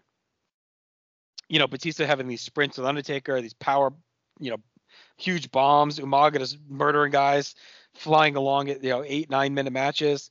And this just felt like they really just kind of threw in the towel. I don't know if they were pissed or what, or just an off night.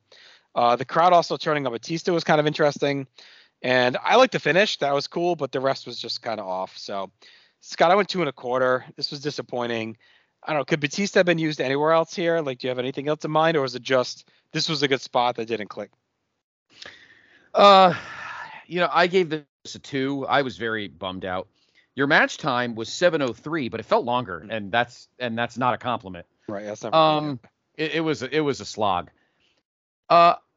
This goes back. I'm going to make an interesting theory here, and this kind of goes to what Tim was saying earlier about the same kinds of guys in Money in the Bank. Why not skip this match? How about you do this? Take Jericho and MVP out of the Money in the Bank. Give them a match and put Batista and Umaga in the Money in the Bank. Why is it always got to be like little tiny guys in the Money in the Bank? Why can't there be like big... I still feel like you're marginalizing them though by doing that, because I know you can't reward everyone, especially with the Money in the Bank on the card. And maybe this is why they eventually moved it off, but I don't know. It just feels like, and you can't give Batista another title match, so I get it. Yeah, I don't know. I guess I'm kind of stuck on what they could have done with these guys. Yeah, I mean, you're right. Umaga spent. It was nice because he opened the year, being champ and getting feuding with Cena and having the awesome match at the Rumble. Then he's pretty much just Vince's muscle during the whole Lashley stuff, and then he goes back to being IC champ, and he's feuding with Triple H. He had an awesome 07, and then it just seems like, well, I mean, he's earned to be at the show, but where the fuck do we put him? I don't know. Have him and Batista throw each other around for 7 minutes, but then they end up not throwing each other around. We actually get. That's the problem. Yeah. You get, instead of getting like what we've gotten from these guys when they faced everybody else in 2007, we get a typical lazy, like there's 2 types of power matches when you have power guys. You have like what we saw in 07 with Taker and Batista and like Umaga and even Triple H. And instead you get the other end of the spectrum, which is 2 guys who kind of mangle their way through the motions, going at a very slow, sloggy pace. And you get 7 minutes of just, bleh, and it sucks because these guys work their asses off. But again, unfortunately, there's no, you can't have participation trophies. Not everybody can get a title shot. Not everybody can win the Rumble. Not everybody can be in Money in the Bank. I mean, sometimes you just got to be in something so you're in the big show and get paid. I know that sounds shitty, but I mean, it's better than not being on at all, I guess. I don't know, Tim. I'm a little, I'm like JR's case. I don't know what to do. Like I wonder,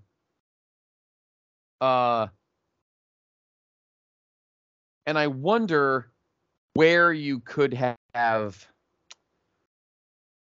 stuck either of these guys. Is Batista really being punished?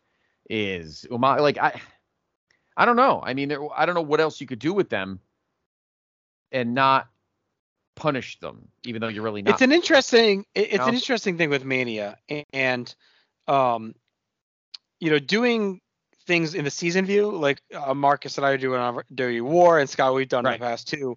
Right. Makes it stick out a little bit more too, where you see guys that had great seasons and then sputter when it comes time for Mania. Like they carried the promotion through the summer and fall, but then they're kind of out of things to do. Like Marcus and I, when we did 2011-12, we saw like Christian and Mark Henry. They carried the show through the fall. They were awesome. And then they're not even at Mania, or they're in marginalized spots. So when you look at it in that view too, it's even more disappointing because, we started essentially with a season. We started at Backlash 07, and Batista was in every big show in loads of great matches, as was Umaga. So it just feels like this is a thing that happens. And I don't know if I can even sit here and say it was the wrong decision to put them together. I think it just didn't hit. I don't know. Tim, what do you think? What do you think, Tim? I went 2 on this as well. It was very disappointing, and I understand like the WWE logic of it, where there is no place for Umaga and Batista on the card, but they're big enough stars and they should get recognized at WrestleMania for the work that they've done. It's just unfortunate that even in 2007, we really didn't care about brand supremacy, and yet it's still something that they tried to shove down our throats today for an entire pay-per-view. Going back to this theory crafting of reimagining WrestleMania 24, even if you pull Jericho and MVP out, that can be your match for brand supremacy because they're champions on either brand. Correct. I like the idea of Umaga getting put in Money in the Bank, but that leaves where Batista is. I'm curious if with Rey Mysterio's injury earlier in late 06, or not 06, when does he come back? Because he just came back at SummerSlam. Yeah. Yeah. 07. And then he got hurt again in No Way Out. Yeah. Yeah. I forget when he comes. Right. So where does... I just feel like Batista's always kind of missing a dance partner unless he's the world champion or he's involved in the title picture. Because he's just so... Once he gets put in that main event spot at WrestleMania 21, there's no real taking him out of that spotlight. But it's just unfortunate that these two guys didn't really seem like they had much chemistry at all in ring. Mm-hmm. And you were mentioning when Scott read the time off, I was like, there's no way this is 7 minutes. Yeah. It's at half speed, and it's definitely a down point on the entire card. It's a bummer. All right. Jim Ross and the King tell us the big show and Floyd Mayweather is now anything goes, and there must be a winner, and they worry about this for money. We see his camp talking shit backstage. They seem kind of loose. We get the tail of the tape, which is pretty funny. But that is not our next match. Joey Styles and Taz are with us. They talk about show and money, and then set up our ECW title match, which we saw earlier. Kane earned that title shot by winning the Battle Royal on the pre-show. Scott, anything else to set up this bout?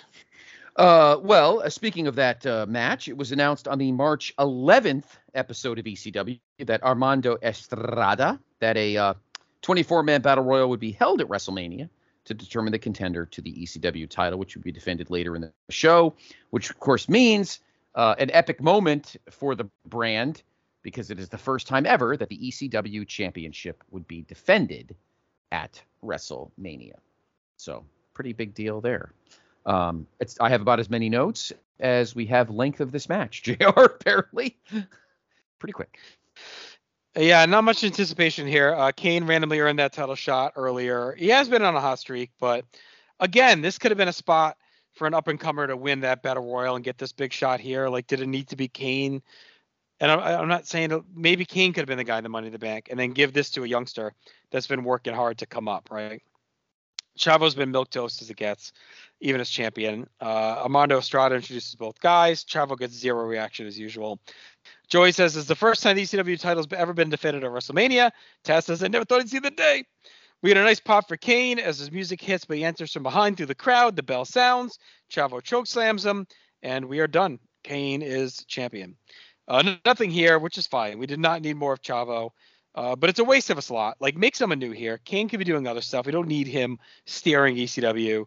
The only positive is Chavo got squashed. So I want a quarter star. Tim, I don't know. Like, what else? Who else could have been in Kane's role? Could they have done anything better here? Or just leave the freaking title match off? Like, do we need Chavo defending at all? Maybe stick him in the fucking Money in the Bank. I don't know. I mean, putting Chavo in Money in the Bank isn't a horrible idea, considering that they've already made sure that the ECW championship meant absolutely nothing because they put Chavo as ECW champion in the Royal Rumble earlier this year. And they made Chavo ECW champion, so right. That'll tell you pretty much. I'll give the match a full star for the simple fact that Kane did what anyone in their right mind should have done, and that was take Chavo out of a championship match.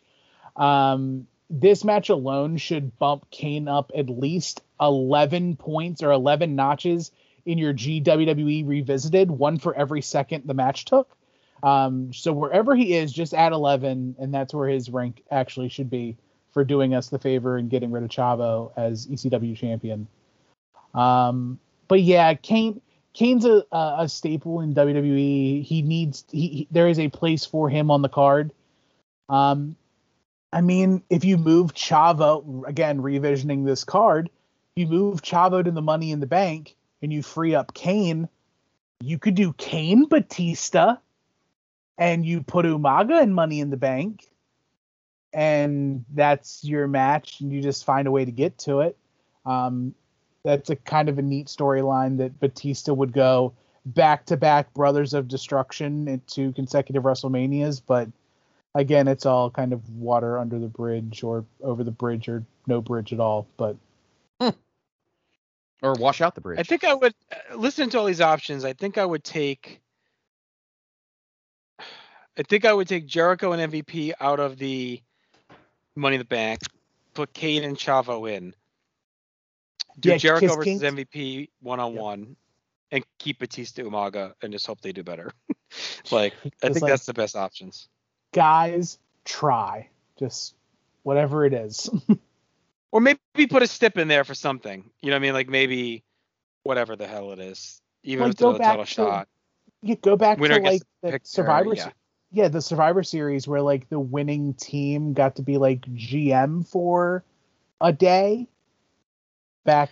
Yeah, or maybe they can switch shows if they want. Maybe something like that. Like the winner ggets to decide if they want to switch shows and get a title. Just put a little something on the line to make it stakes, you know? Right. Instead of just at least can we print 3D print a trophy or something that there's not even anything. It's just kind of pomp and circumstance and yay, Batista did it for his brand. Cool. And it might have been a tradition they could have started every year. You know, they could have started a tradition to have a red and blue trophy or something like that. Yeah, that makes sense. You can still have Matt come back as well and cost MVP with Jericho if you want. I mean, right. You could do something there. I guess the only issue there is that you bloat the card a little bit more because Kane Chavo is only 8 seconds, and you assume Jericho MVP would go longer than that. But you can find a way. All right. Backstage, Carlito and Maria are eating in an outdoor restaurant. Carlito talks shit on Santino and gets attacked by seagulls. I'm sorry, this isn't backstage. This is like a WrestleMania ad. And then he beats the shit out of the seagull, it was kind of funny. He's covered in feathers and then tries to flirt again. Yeah. We then get Raven Simone in the ring for a special Make-A-Wish fulfillment, a record with over 50 kids from 50 states in attendance. We see them. They get a nice little ovation. We then get a recap package for our next match, including the Ric Flair tribute video. And then we see Mike Adamle interviews Ric Flair. Looks great in his new jacked up robe. And Flair's game plan is to be the man. That's all he's got. Simple. So, Scott, why don't you take us through the tale that set up our career-threatening match? Yes. Just to add, I didn't get a chance to, not that I have much to say on the previous match. I also gave it a quarter star. Yeah. That's right. I have 11 seconds. 3 seconds matters, but I'm just going to agree with everything you guys said, so don't worry about it. Same thing. All right. So, big deal here, JR. Big deal. And Tim. Mr. McMahon declared back in late November of 2007 that the next singles match that Ric Flair lost would be his last. He would be forced to retire after that loss. And then he would He would defeat MVP at the Royal Rumble. He would defeat Kennedy at No Way Out. On the February 18th Raw, Shawn Michaels came to the ring and announced Ric Flair as the first inductee into the Hall of Fame. The next week, Ric Flair appeared, praised Michaels, and then said he wanted to wrestle Michaels at WrestleMania. Michaels came out and said that he couldn't live with himself being the man that retired Flair. Flair responded by saying Michaels' compliments mean nothing if he didn't get the chance to earn them by facing Michaels on the biggest stage. Michaels then agreed to the match, the two men shaking hands with Michaels holding the ropes open for Flair. On the March 3rd Raw, Michaels told Flair he didn't want to face him at WrestleMania anymore because he was too conflicted over being the man that ended Flair's career. Michaels then said if Flair continued to push him for the match, Michaels would win, with Michaels then walking off and leaving Flair alone in the ring. The following week, Flair asked for Michaels to come out. Then Flair told Michaels he saw sympathy in Michaels' eyes the previous week and said if he couldn't hang with the top guys, then he didn't want to be part of the show. Flair then said on a good day he could beat Michaels and said he wanted Michaels at his absolute best for their match at WrestleMania. Shawn said they would steal the show, agreed, and shook Flair's hand. On March 17th, Flair was scheduled for a street fight with Mr. McMahon. In a backstage segment, Flair said he would beat Michaels at WrestleMania, and he didn't want Michaels' help later in the show against McMahon, and then walked off. During the match, Shawn appeared ringside at the 6-minute mark and pulled the referee out of the ring as McMahon covered Flair, with the referee then ejecting Michaels from ringside. Ric Flair pinned Vince with a splash off the top through a table in the ring. On March 24th, the Go Home episode, a Ric Flair music video played to the tune of Fuel's Leave the Memories Alone Behind, which is, of course, the tribute vignette that JR mentioned, spanning his entire career, which always gets me very emotional. Several of Flair's children were shown then sitting ringside, including one that we recognize now. Later in the evening, Flair in the ring said he had lost respect for Michaels for having interfered in his match the week before, then had Michaels come out. Michaels praised Flair before Flair cut him off and pulled out the NWA World Heavyweight title, Sweet Charlotte, that he won back in 1981, and said he needed Michaels to bring out the best in him. After Michaels said he would bring his best, Flair shook his hand. Michaels then compared Flair to Old Yeller and said he would put him out of his misery at Mania. Flair unbuttoned his shirt, repeatedly slapped Michaels, and dared him to take him out behind the woodshed and put him down, with Michaels repeating his statement and leaving ringside. So it definitely got very tepid in the beginning and then definitely fired up big time over the last 2 weeks, JR. All right, well, we're going to dive right in now. Interesting match here, given Flair's story, his Hall of Fame induction, Shawn's WrestleMania record. It was feeling pretty obvious Flair was done. So really coming in, it almost feels like out of the gate, the match is going to be more about the performance. Flair hasn't really been given the chance to deliver a big classic in a while either. So one last chance to crush one on the way out. This felt like a natural progression and spot for Shawn, given the history. Flair wanted to prove he could still go. But I could see the argument. I remember this being a big debate at the time. That someone else could have been a made man if they ended Flair's career. I think the same debate we'd get, half a decade later or whatever with the streak. But I get why they went with Shawn here. Great interest is here. Shawn feels a little more subdued and focused. Flair marches the aisle, soaking it in. Looks amazing in his big, luxurious robe. Lots of hype as we get to the bell and get rolling. We ease into things of trading a hold. Ric Flair controls a bit, feeling himself as Shawn looks frustrated. Flair's definitely pissed about Shawn's comments during the build-up. He gives a shove. He barks at Shawn, but Shawn cracks him with a slap and busts Flair's lip open, which is a cool moment. Flair comes back with some stiff chops, and things open up. Shawn makes his first mistake, and Flair gets 2 on a crossbody off the top, and King marks out, and the move actually worked. Flair traps Shawn and starts to work the leg, but Shawn kicks him to the floor and keeps him there. Flair stumbles back to the table, and Shawn tries to springboard moonsault, but Flair dodges, and Shawn bounces off the table first. Gut first, I should say. Just a disgusting spot. Cringeworthy, the way he slams off the edge of the table. Shawn barely makes it back inside, and Flair pounces on a now damaged midsection, barreling him with chops and strikes, keeping him grounded. Flair gets a great delayed vertical suplex, showing off on his final night. Shawn gets a neck breaker, but can't take advantage, and the crowd is pretty split here, but actually edging toward Flair. Shawn dumps Flair outside. This time hits a moonsault off the top, but still splats on the mat. He's pushing through this injury and just being insane. Both guys barely get back in as we reset. Flair's the first up. We go back and forth with chops. Shawn puts Flair down, hits the top rope elbow, but he's really hurting. The crowd is on fire here, but full on with Flair. as Shawn heats up with Sweet Chin Music, but Flair's slow to get up. As Flair walks over, Shawn hesitates. He doesn't want to do the kill shot, so Flair takes him down and goes to the figure 4. That was well done, as Flair will do what other guys won't do to him. Shawn hangs on and eventually breaks the hold, but Flair stays in control of chops. We get a chain sequence that felt a little too ambitious, as Shawn is too fucked up to even bridge up. We get a sunset flip, but no Flair ass. Seemed like the time for one last full moon on him. We don't get it. Flair hits a chop block. He's doing all he can to stay alive. Shawn blocks the figure 4 with an inside cradle for 2. Flair ducks it in Zaguri, and this time locks it in. Good tease here is believable. We weave back to the finish. I should say locks the figure 4. Shawn fights through it and forces a rope break, pulls himself up just as Flair marches at him. Shawn nails Sweet Chin Music, but he's slow to cover, and Flair kicks out to a big pop. Shawn then loads up Sweet Chin Music again, but Flair is slow to get up, so he stops and walks over it and yells at him to get up to his feet. Shawn loads it up again, and Flair is still not up, so Shawn pulls him up to his feet, allowing Flair to kick him in the nuts. Again, that was well done.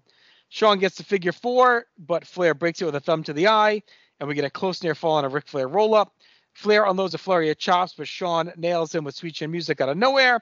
But again, he can't cover in time, so instead he pulls himself up, resets in the corner, tearfully loads Sweet Chin Music, says, "I'm sorry, I love you," as Flair just begs for him to end it, and Shawn does the deed and puts an end on Ric Flair's legendary career. After the match, Shawn leaves right away, giving Flair his final moment in the ring. The crowd gives him a huge standing ovation. His family's in tears at ringside. Flair weeps and eventually visits his family and walks off. Just an all-time WrestleMania moment. And a really damn good match. Nicely executed, dramatic story that proved Flair could still deliver. The structure I thought was a bit shaky, and we kind of ambled through the flow in spots. Shawn's rib injury didn't help, but they brought it into the story well enough as it went on. And it was a good send-off for Flair. But to me, the moment outshined the match. The drama from Shawn was a bit heavy, as usual. It's still an iconic moment. The crowd was with him. And I gave it a bump up for a moment and Shawn gutting through. But that said, I still went just 4 stars. I was actually a little disappointed on this, a rewatch.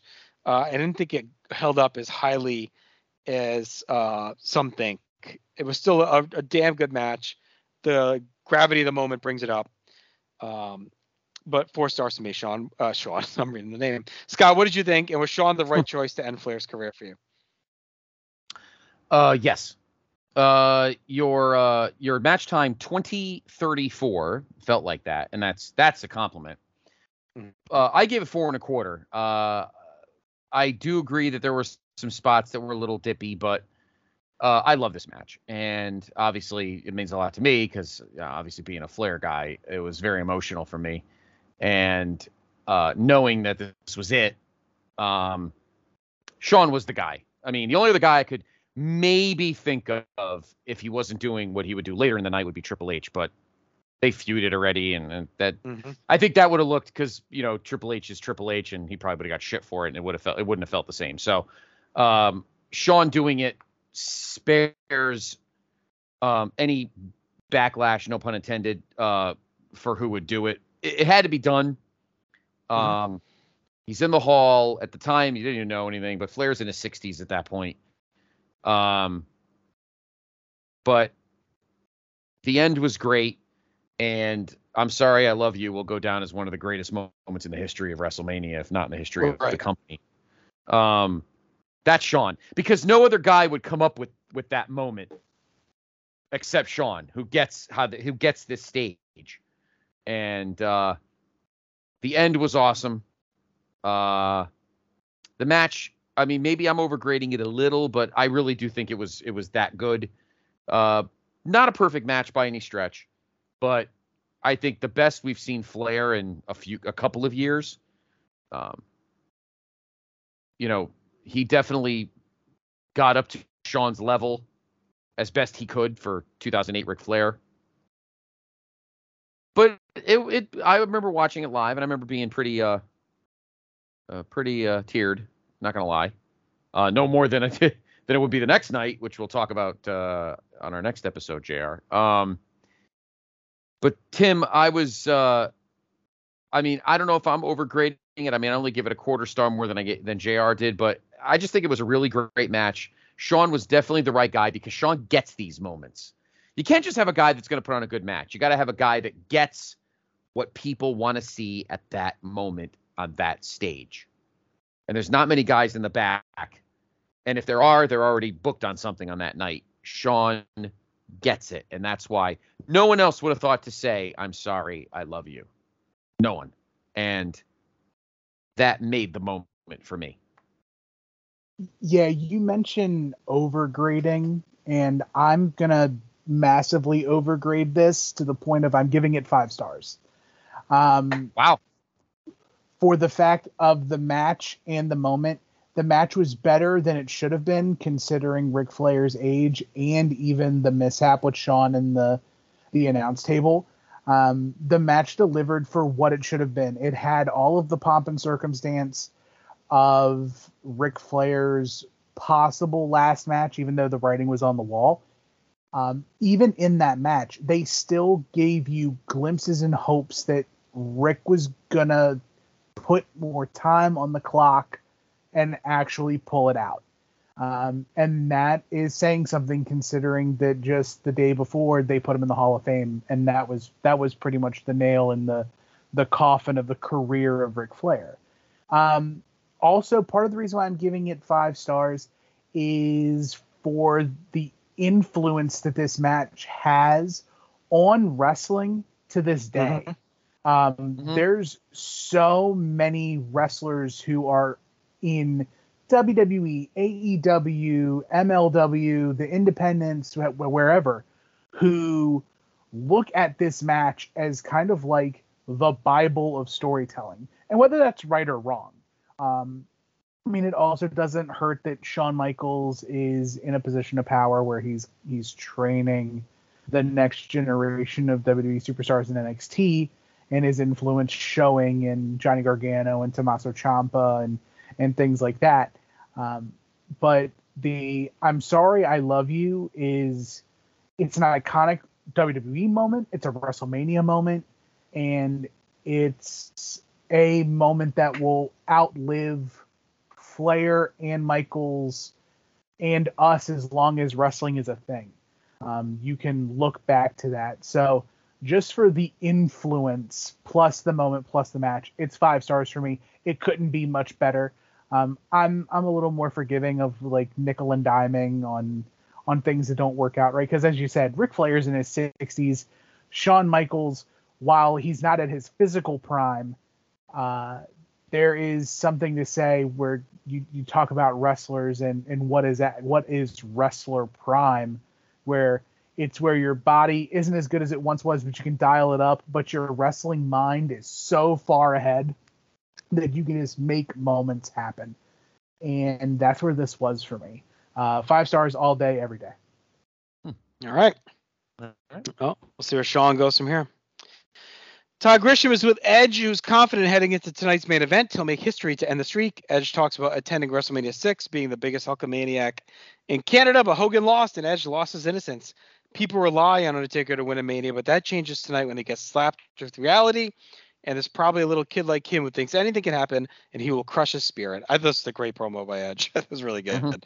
I agree. Tying his own experience. We get some halftime fireworks. They've done a nice job resetting the crowd after the emotional Flair goodbye, and brings us to our next match, which is our Playboy Bunny Mania Lumberjill match, Scott. Yes, on the February 18th Raw, Santino Marella said Maria would be posing for Playboy, and then announced she would also be facing Beth Phoenix in a non-title match, which Maria was not informed of. Following Beth's entrance, Marella said he found fine print in Maria's Playboy contract that stated she could only pose if she beat Phoenix. Maria pinned Phoenix with a roll-up after the champion became distracted by Candice Michelle, who showed up at ringside, as JR mentioned earlier in the show. She made her return after injury. On February 25th, a video package was played showing Maria's Playboy photo shoot and the announcement the magazine cover would be unveiled the following week. It also included the announcement that Maria and Candice would face WWE Women's Champion Beth Phoenix and Melina at WrestleMania. On the March 3rd Raw, Jerry Lawler had an in-ring segment, which Maria and Candice unveiled her Playboy cover. During the segment, it was announced Snoop Dogg would officiate the Maria and Candice versus WWE Women's Champion Beth Phoenix and Melina Lumberjill match at WrestleMania. When Maria pulled the curtain off the giant cover, it was shown that Santino had put his face over her face, her chest, and between her legs. Santino then came out and said he had made up his mind and was taking Maria backstage with him. Maria then said it was her decision, with Lawler ultimately knocking Santino to the floor and throwing his vandalized cover poster on top of him. Candice then took the mic and introduced a giant poster of the cover, which was dropped from above the ring. On the March 17th Raw, Candice and Maria defeated Jillian Hall and Victoria. During the match, Candice re-injured her clavicle, of course, her collarbone. JR knows that I know how that feels, but was able to finish the match. On the following week's Raw, it was announced Candice would not be competing at WrestleMania. She re-broke that collarbone and underwent surgery earlier in the day. Ashley was announced as Candice's replacement. So there you go. All right. Snoop Dogg is the master of ceremonies. He drives a pimped-out golf cart to the ring, followed by all the Lumberjack Divas. The only miss here is that we're using a newer Snoop song instead of a classic banger, which I thought would have set the tone a little bit better. Yes. King says Bizuggy, and he just needs to go away. No. Very long entrances here, not much to it. Just takes a while to drive this thing down to the ring. Snoop does all the intros. He gives a shout out to Ric Flair. Maria and Ashley are out to defend the honor of Playboy. We have giant bunny balloons. Ken's excited, but no one else seems much into this one. Everything is just taking forever. It's all fluff. Beth and Melina power out. We'll see if they can carry this. Santino leads them out, eats up all the shine, but Melina gets the pop for the split. Snoop sits in a giant throne at ringside as we settle in. Beth starts with Ashley, shoves her down, but Ashley sticks and moves through some soft offense. Beth shoves Ashley to the corner so she can tag her, but Maria gets a couple of double team shots. Melina tags in with Ambulon. Just not much happening. She's the first to get dumped into the Lumberjacks. Maria gets a Bronco Buster to a pop, and they're at least moving at a good pace. Ashley strikes and timing are a mess here. She's just not smooth at all. She does hit a decent X Factor. She gets mauled by the heel Lumberjacks as this edges along. Beth and Melina try to will Ashley through this, but it's just not clicking for her. The lights dim down at one point. They're working in the dark as everything's falling apart. A spotlight finally flares up as Maria is doing what she can to pull this back together. Maria actually has the match won, but Santino pulls her off. King is fed up. He goes over, he smacks Santino. Beth nails Maria and finishes the match with the Fisherman's Buster. And Snoop lays out Santino afterward and makes out with Maria. This is a mess. Ashley's a disaster. The tech issues, this never got going. I think they should have done Beth versus Maria or a Battle Royal. The women deserve focus, but forcing Ashley into the Playboy stuff led to this mess. And it was unfair to Mickie James, too. Maria's come far. She looks good comparatively, but this was a mess, and the crowd was checked out. So I went 1 star. And I just feel like, Tim, we really need to recalibrate our expectations of this division if you're the company. Like, what are we doing? Are we pushing the workers? Are we trying to build this as legitimate? Or are we still dicking around with this stuff and putting green workers like Ashley out there on the biggest stage to, just not make it happen? Right. You really could have just made this a one-on-one match and had Melina and Ashley be seconds. But then, what's the point of them being seconds when you have all the Lumberjacks at ringside as well? I'm giving it a 0.5 star. Maybe it was a sign from God that the lights went out during this match, just because it was not very good at all. It's really unfortunate that Candice Michelle was injured for this, because I feel like if Candice was in the spot of Ashley Massaro for this match is so much better, because if you recall, Candice had grown leaps and bounds as an in-ring competitor for the women's division leading up to her injuries. So if she was able to keep it together or make it work with duct tape and spit, she could have made something more of this. But it's unfortunate. Also, has Snoop Dogg ever kissed a girl before? Because it was borderline peckish, the moves he was putting on Maria after the match. But neither here nor there. This match could have been completely removed from WrestleMania and I would have been okay, but you need something to showcase the women. It's just unfortunate that this is what it was. Was she dating Punk at this point still? Oh, I don't know what the love triangle, love boat situation That's why Snoop laid low, Yeah, I don't know. Or maybe he just didn't want any problem with Mrs. the dog. Either way. Yeah, just nah, baby, I'm just going to kiss her. I'm going to kiss her 4 good times like a little baby bird. But that's about it. And even beyond Candice, like a handful of women that could have been in this. You could have done the Maria versus Beth if you want to push the Playboy. You could have done Mickie James, who deserved it. You could have done Melina, who deserved it after a great year.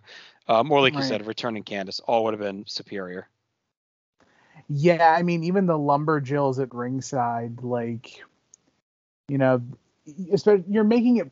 The problem is you're making it Playboy versus not Playboy. So you have to have a Playboy cover girl in that match, and so it shortens that list dramatically for who you could get. Right. But even then, like, Maryse is at ringside. I mean, you haven't acknowledged that she had done work before, but you know, if you know, you know, it's out there. But either way, just unfortunate, and it's WWE just really like the plan is the plan, and you hold fast to it, and we'll just make it work. And luckily, it's luckily in a spot where it's sandwiched between two really solid matches, so it's kind of forgettable. I gave it a half star. Yeah, they got to figure out. We talked about this a lot throughout 07, JR, that they got to figure out what this division's identity is, because you've got some really good workers there, and they keep getting tossed aside. And this was just a pile of crap. And the crowd was like, all right, that's nice. They're hot. That's nice. Like it wasn't enough anymore. And I think that's a turning point for WWE to have, like, just because they're hot, let's give them some shit to throw around, because they don't really, you know, the fans don't care if they actually wrestle a match. Yeah, they kind of do. And this proved it, because the crowd was not into it, even though they all were quite provocative. So your time, I think it wasn't very long. Let's see. That match was 5 minutes even. Felt like 50. But yeah, it was kind of a mess. There was no need for it, unfortunately. But such it was. I think Vince needed to see, and the company needed to see the fact the fans could care less about just having hot women wrestle and be bad at it, you know. So. All right, we get a recap package for our next match, which is the WWE title triple threat match. And Scott, why don't you tell us how this one got here? All right. Well, the February 18th. Hold on. There we go. Oh, okay. Same thing. On February 18th Raw, Triple H did an in-ring promo regarding his Elimination Chamber win at No Way Out and his WWE World Title shot at WrestleMania 24. Moments later, WWE Champion Randy Orton appeared and said that Triple H had always been jealous of him, even back in 2004 when Orton won his first world title. John Cena then appeared and said Orton's title run would come with an asterisk, as he was the first champion to lose his way into a WrestleMania main event, and then challenged Orton to a title rematch later in the show, with the winner facing Triple H at Mania. William Regal then appeared and said it would be Cena versus Orton later in the show in a non-title match, with Triple H as the guest ref. Cena would earn a shot in the WrestleMania main event alongside Triple H and Orton if he were to win. In the main event, Cena pinned Orton after hitting an FU. He had a confrontation with guest referee Triple H prior to the pin. After the match, Triple H dropped Cena with a pedigree before doing the same to Orton. He then posed with the belt as the show came to a close. The following week, on February 25th, Regal had the three pose for group photos to promote the upcoming match, and then gave all three mics so they could give their comments on the match. After Cena and Triple H made mention of their WrestleMania 22 match, which Cena won, Orton made mention that he had fended off the challenge of both men, with Cena and Triple H then teaming up on Orton and throwing him over the top before brawling with each other. Orton slid back inside the ring, dropped both men with an RKO, and held the title belt in the air. Starting on the March 3rd Raw, each man would be in control of one Raw episode, and on this week it was Cena's turn to start. He would make the main event a match between Triple H and Orton, which ended in no contest when Cena attacked Triple H. After the match, Orton dropped Cena with the RKO and held the title belt on the air as we came to a close. The next week, March 10th, was Orton's Raw. He made matches of Triple H versus Kane and Cena versus Shawn Michaels. Triple H won his match against Kane and stared down Orton when he appeared on the ramp after the match. Michaels and Cena fought to a no contest when Orton interfered and threw Michaels into the ring post as the two men battled on the floor. Orton attempted to drop Cena with an RKO onto a steel chair in the ring, and Cena then dropped Orton across the chair instead. Backstage, Triple H appeared and announced that since he was in charge for the following week's show, Cena and Orton would face the entire Raw roster the following week. On March 17th, Triple H said that if either Cena or Orton walked out of their tag team match later in the show, they'd be out of the Mania main event. And if Orton walked out, then he would be stripped of the title, and Cena and Triple H would fight for a vacant title at Mania. When Regal asked why Triple H just didn't strip him of the title since he was in charge, Triple H said there was no satisfaction in that, and he wanted to win it in the ring. That's babyface Triple H. Cena and Orton fought in a 17-on-2 handicap elimination match, which ended in no contest when Triple H came out as a surprise participant and dropped both Cena and Orton with pedigrees before posing with the title belt as the show went off the air. So quite a bit going on between all these three back and forth to take us to our triple threat match, JR, for the WWE Championship. It's a big match, one that's been built for a year or so, between Cena's wars with Orton, the injury, Triple H's return, him battling all the way back. Orton takes the top slot with them both tied up or on the sidelines. This felt like the three top dogs on Raw stepping up and going to war here. We get a full marching band in the aisle playing America, and then swapping into My Time Is Now for John Cena's entrance, an all-time entrance. Great stuff for a big pop. Hunter gets a big pop as well. He's got his usual entrance, and then Orton's very basic and straightforward. He's focused, and it shows his growth in this. Quick start is Triple H gets decked, and Cena tries to hustle through Orton. The sun is completely set now, so we have a cool vibe going with a spotlit ring. Great pace continues. They're trading off control. The first big spot comes and Orton tries to, Cena tries to double stack FU, but Hunter slips off and kicks him low. It's a nice tease. Orton tries to pick his spot where he can, and he's able to snap down Hunter and get to work. The crowd's engaged, but all sorts of dueling chants are going down. Orton has both guys down. He tries to end it. Eventually gets caught on top by Cena. Gives us a big doomsday device on Cena, but Cena rolls through for the cover. Deadlifts Orton and loads up the FU. Kicks Hunter low, but Orton slows down to a sunset flip. Just a tremendous flurry and a great pace. Orton lands a double hanging DDT on both guys, but only gets two. Some really innovative stuff from these dudes here. Cena mounts a comeback with a blockbuster on Hunter and a top rope guillotine leg drop on Orton as the crowd is fully turning on him. Hunter takes out the knee of Orton and gets to work while Cena's down and out. Cena sneaks in and gets the STFU on Orton, but he hangs on until Hunter makes a save. Hunter comes in and keeps the pressure on the knee, but Cena comes in and takes him out. Goes back to the STFU. Hunter comes in and gets Cena in a crossface. A really cool sequence there of near submissions. The crowd is revved up for a big Cena-Hunter slugfest center of the ring. Cena wins that to boos, but Hunter comes right back. They're trading shots as Orton continues to be unable to do much because of his knee. Hunter counters to the nephew into a pedigree to a pop, but Orton saves by hitting the punt and then covers Cena to steal the win and retain his title. Pretty surprising. I thought the finish was a little clunky and anticlimactic. You could see Cena looking for Orton to save and then being passed out on the second cover. It might have been better if Orton just kicked him too. But Orton winning this was a great legitimizing moment. Like, you definitely thought coming in Cena or Triple H would win. I don't think anyone thought Orton was going to retain here. A really good flow. There's some innovation throughout this. It felt big time. It was a good atmosphere.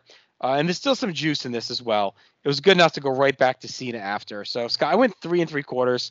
I think this is kind of an overlooked match at times. It was pretty enjoyable. Do you think Orton was the right choice to win here?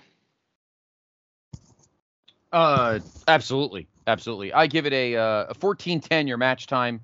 I gave it 7 3 3/4, just like you.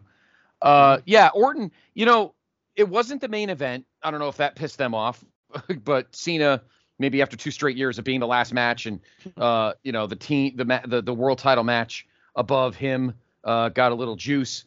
Cena this time, is not in the main event, although you can call it a mega main event, I suppose. But why not let Orton keep it? Like, why not? I mean, you don't want to take away from the bigger match that'll happen later in the night. Orton earned it. I mean, we've talked about it, JR, show after show after show after show, how much Randy Orton has grown up, pretty much since we've restarted at Backlash 07 and feuding with Shawn and beating the shit out of RVD and then Cena and, kind of being a douche and how we got the title and then fucking around with Shawn and beating Jerry. Like, just everything going on has easily been one of my favorites. And I talk about this on No Holds Barred with Aaron, where we're going through our GWE stuff. Like, Orton is greatly climbing my list, and this run here is a big part of it. Like, he has fantastic in 07, 08. No, he is matured. He's not that. He doesn't have that frat boy douche fuck way anymore. He has definitely earned the right to walk in and walk out as WWE champion on this great stage to him. I gave it 3 3/4. The match was a lot of fun. I agree with you about the end. Like, you always go back. When you think of shitty endings, you always go back to Triple H and Booker at 19. It's like, how long was Cena going to be out? That's why I think Orton should have just kicked both of them, I think. Yeah, I agree. I think he should have punted both of them. Other than that, Tim, I thought it was an awesome match and a great moment for Orton. I do too. I remember watching this event with Marcus, the guest from 604, and it was really awesome to see that Cena and Triple H had won the match before the bell, but Orton wins the match after the bell. Cena has an all-time entrance. I'm a mark for marching bands. I popped for Bianca when she had hers at this year's WrestleMania. Cena's marching band entrance is stellar. Triple H with the 360 panoramic entrance camera. But Orton doesn't need all the flashy stuff. He just gets in there and gets the job done. I completely agree with Triple H's pedigree causing another person to lay motionless for infinity. As John Cena is down waiting for the punt to take place, he looks over and he sees Booker T still laying down from 19, just hanging out right next to him. And it's crazy. But I like the punt finish. Before the RKO was out of nowhere, that punt was like the move, like the kill move in WWE. And for it to pay off in this aspect, it worked for me. Orton was definitely catching his stride, and having the marquee victory over Triple H and John Cena at WrestleMania solidifies him even more beyond where he was already kind of a made man, but kind of erased after his christening at SummerSlam against Stevie Richards.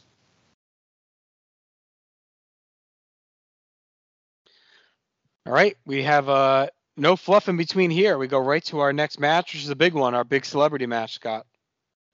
Yes, of course, this match started at No Way Out the month before in Vegas, when the Big Show appeared after the Edge Rey Mysterio match and cut an in-ring promo, being back in the WWE, and said it was only a matter of time before he became a champion again. Show then went out to the floor and held Mysterio in front of Floyd Money Mayweather, who was at ringside. Show rolled Mysterio back inside the ring, held him in a choke as Mayweather's entourage held him back. Mayweather eventually jumped the rail and was held back by his men until Show took off his jacket and got down on one knee to let Mayweather have one free shot. Mayweather landed a number of blows to Show's face, with one actually busting his nose, before Mayweather ran into the crowd with Show chasing him and his men. That was kind of a cool moment, actually. The two would come face-to-face on February 25th at the WrestleMania 24 press conference. On the February 29th SmackDown, Show cut an in-ring promo saying there would be no chance Floyd Mayweather would face Oscar De La Hoya in September because he would squash Mayweather at WrestleMania. Show then said Mayweather's pay for the match, $20 million, wouldn't be worth it.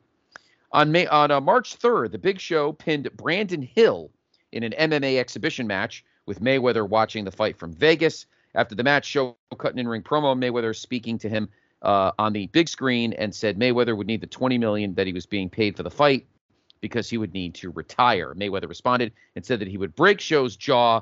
Show lifted Hill and press slammed him to the floor as a message.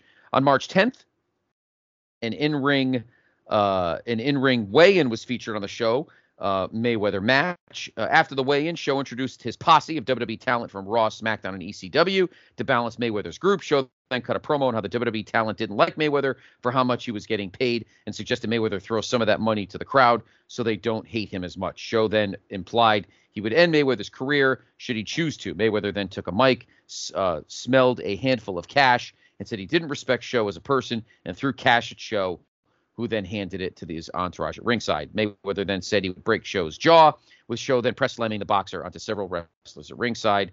kind of reminding us of Thunder Lips and Rocky, erupting into a big brawl between the WWE talent and Mayweather's group. It was later announced that Mayweather suffered an elbow injury during the scuffle following the weigh-in. Finally, the March 17th Raw featured a video package on Mayweather focusing on his rough upbringing, amateur boxing career, getting a bronze medal at the 1996 Olympics, and his pro career. During the package, Mayweather was seen with a replica of the $1 million belt and said he wanted the WWE World title. So there we go. Celebrity match time. It's a big one. A lot of hype. You talked it all up. The interesting little double flip here is they moved Money to a heel. I think that made a lot of sense. The crowd's turning on him anyway. Big Show looks great as he marches down. The biggest match of his career, really. And there's a great buzz around it. This match is now anything goes. Great entrance for Mayweather. Money falling from the sky. He starts out with his entourage. King and JR do a nice job putting over Floyd as a megastar, as they should. Feels big time. It's great too to get right into things. No BS, no parading. They step up, the bell rings, and we go right into it. JR and King doing a nice job selling every aspect of this match. Mayweather dances and moves a lot here, playing defense as usual, trying to bait Show. They square up, and Money lands a shot to the jaw. The Show just shrugs off. Show tries to land punches, but Money dodges and counters. The Show starts to show some frustration. Money takes a drink from his chalice, but Show charges over and slugs one of his crew members, drags him in the ring, and chops the shit out of his chest. Mayweather looks a little bit more concerned now. He tries to punch, but Show blocks him, wrestles his hand to the mat, and tries to stomp it, but Mayweather pulls it away to dodge. Show grabs Mayweather by the neck, puts him on the middle rope, but Mayweather slugs free and jumps on Show's back and chokes him. Show starts to fade a bit as he can't get Mayweather off him, but he finally does flip him to the mat. And this time he does stomp hard on his hand. And Mayweather's freaking out, bails to the corners, Cruz checking his hand, of course. That's his big moneymaker, that right hand. He's barking at Show. Good stuff. Show drags Money up and chops the shit out of him. His manager keeps yelling, he can't do that. Show stands on Mayweather's back. He's feeling himself. He's in full control. Money comes back, but Show pulls him up and hits a big sidewalk slam to Ooze. Show keeps battering the arm. He steps on it, slams it down. The crowd is in on Show as he's mimicking Hulk Hogan, but Money gets pulled up by his crew and they start to leave as his manager says, "We out." Show chases him down and cleans out the crew and drags Mayweather back to the ring. Back inside, Show loads up the choke slam, but one of the crew members comes in and Show slugs him down. Show then hoists Mayweather up by his neck, but another crew member comes in, smashes Show with a chair. Show choke slams him, but Mayweather grabs a chair and lays into Show a few times. Show then shrugs him off, but Mayweather goes low and unloads more chair shots to the head. Mayweather grabs a chain with knucks off his body's neck and decks Show with a huge right hand and wins the match by knockout. An all-time classic celebrity match, perfectly executed, played into Mayweather's strengths. Show is masterful too. The end protects him as well, as Money needed all sorts of artillery to beat him. The only nitpick, I guess, is Mayweather swinging heel and Show not being a super hot face. So the crowd was kind of out of sorts, and in the end, booed most of the match. Money doing heel stuff, though, and then winning with no comeuppance, that played into that, too. Maybe they were better served to putting more of an over face with Mayweather to keep him his face and keep Show as a giant. But with that said, it's an all-time template celebrity match and really the gold standard, Tim. I went 4 stars. And do you feel to this point, WrestleMania 24 was it the best celebrity match to date? I also went 4, but this is a 5-star celebrity match. Mm-hmm. I think it wasn't until we get to Bad Bunny at WrestleMania that the template even gets close to being touched. Money Mayweather is a WWE superstar level character, and he fit perfectly in Vince's cartoon wrestling world. And big kudos to the Big Show for being the conductor of all of the craziness with, the Money team and Mayweather, making it all work out and work together for the good of the match. It definitely exceeded certain expectations of mine then and now. I can see and I can appreciate your point in regards to the cloud of uncertainty with the fans in regards to who's where, what allegiance is it's both sides on, especially with just Money Mayweather being a character that you love to hate. It's kind of hard to root for Mayweather outside of a boxing ring, and even when he's in one, you still kind of want him to get his block knocked off. But all in all, I thought the match was great. I thought that the finish was fantastic with the brass knucks on the chain, leading to the knockout. It's the only believable way. And a lot of people will point to the Undertaker streak at WrestleMania being a big thing, but Money Mayweather's undefeated streak was on the line here too, and good to see him put another W in the win column for the Money team. I gave it a 3.5. It went actually pretty long for a celebrity match, 11:40. Mm-hmm. Yeah, you say Bad Bunny, but we're talking even like Knoxville earlier this year. Like, you know, this actually was more entertaining than the fucking Lumberjack match. I mean, maybe you put Snoop Dogg with Money. I don't know, because he's already there. But yeah, the heel face thing was definitely confusing because Mayweather's just like that. He's a fucking jerk off. So I mean, yeah, it's a really, you know, I don't know who you could get there to kind of temper that. But well, I think Ray was kind of the answer that they were trying for. Then he got hurt. But honestly, right. I don't know if Ray even would have done it because he was already getting booed at the Rumble. So I don't know. I don't know. Yeah, I don't know. And I think wasn't supposed to be like a tag match too. Wasn't it supposed to be like Big Show and Mayweather versus Ray and De La Hoya or something? Like, I feel like that was part of what it might have been too. I kind of remember that, Tim, but I also think that there was way too much, like, I think gold, you know, like all of the, you know, investors and stuff for the fighter. Like, you can't have these two guys actually in a wrestling match and fucking all this shit up. And so right. I do remember that rumor coming about, but I think they were fine with one guy in this like wrestling match, but to have both guys and who knows what the fuck will happen. And so I do kind of remember that rumor being discussed, but I think it was mostly money that you know, curtailed that. But I mean, having said that, it was fine. I mean, it was definitely, you know, there's definitely some shoot shots there. The fact that he needed brass knucks to knock him out, you know, keeps show strong, even though, you know, you know, I still find it, I'm still not a fan of him losing, but I get it that, you know, he, you know, it took some help to do it, but I mean, it was fine. I didn't hate it, but I'm not a big Mayweather. I mean, the crowd has seemed to have been like all over the place tonight emotionally, like who to root for, who to not root for. And there's another case. Like, I think they were a little lost on where to go with this, but in terms of just like as a standalone match or, you know, for a celebrity match, it actually was not that bad, but I think the crowd was a little confused and not sure where to go, but, the right guy probably got over, but it was definitely confusing for the fans to figure out who they actually were supposed to be rooting for. Their WWF guy or this boxing interloper, you know, it definitely was confusing. Yeah, and I don't know if anyone would have been better on the spot than Show. I mean, Show was great in No Way Out, the whole build and this. I mean, he was right.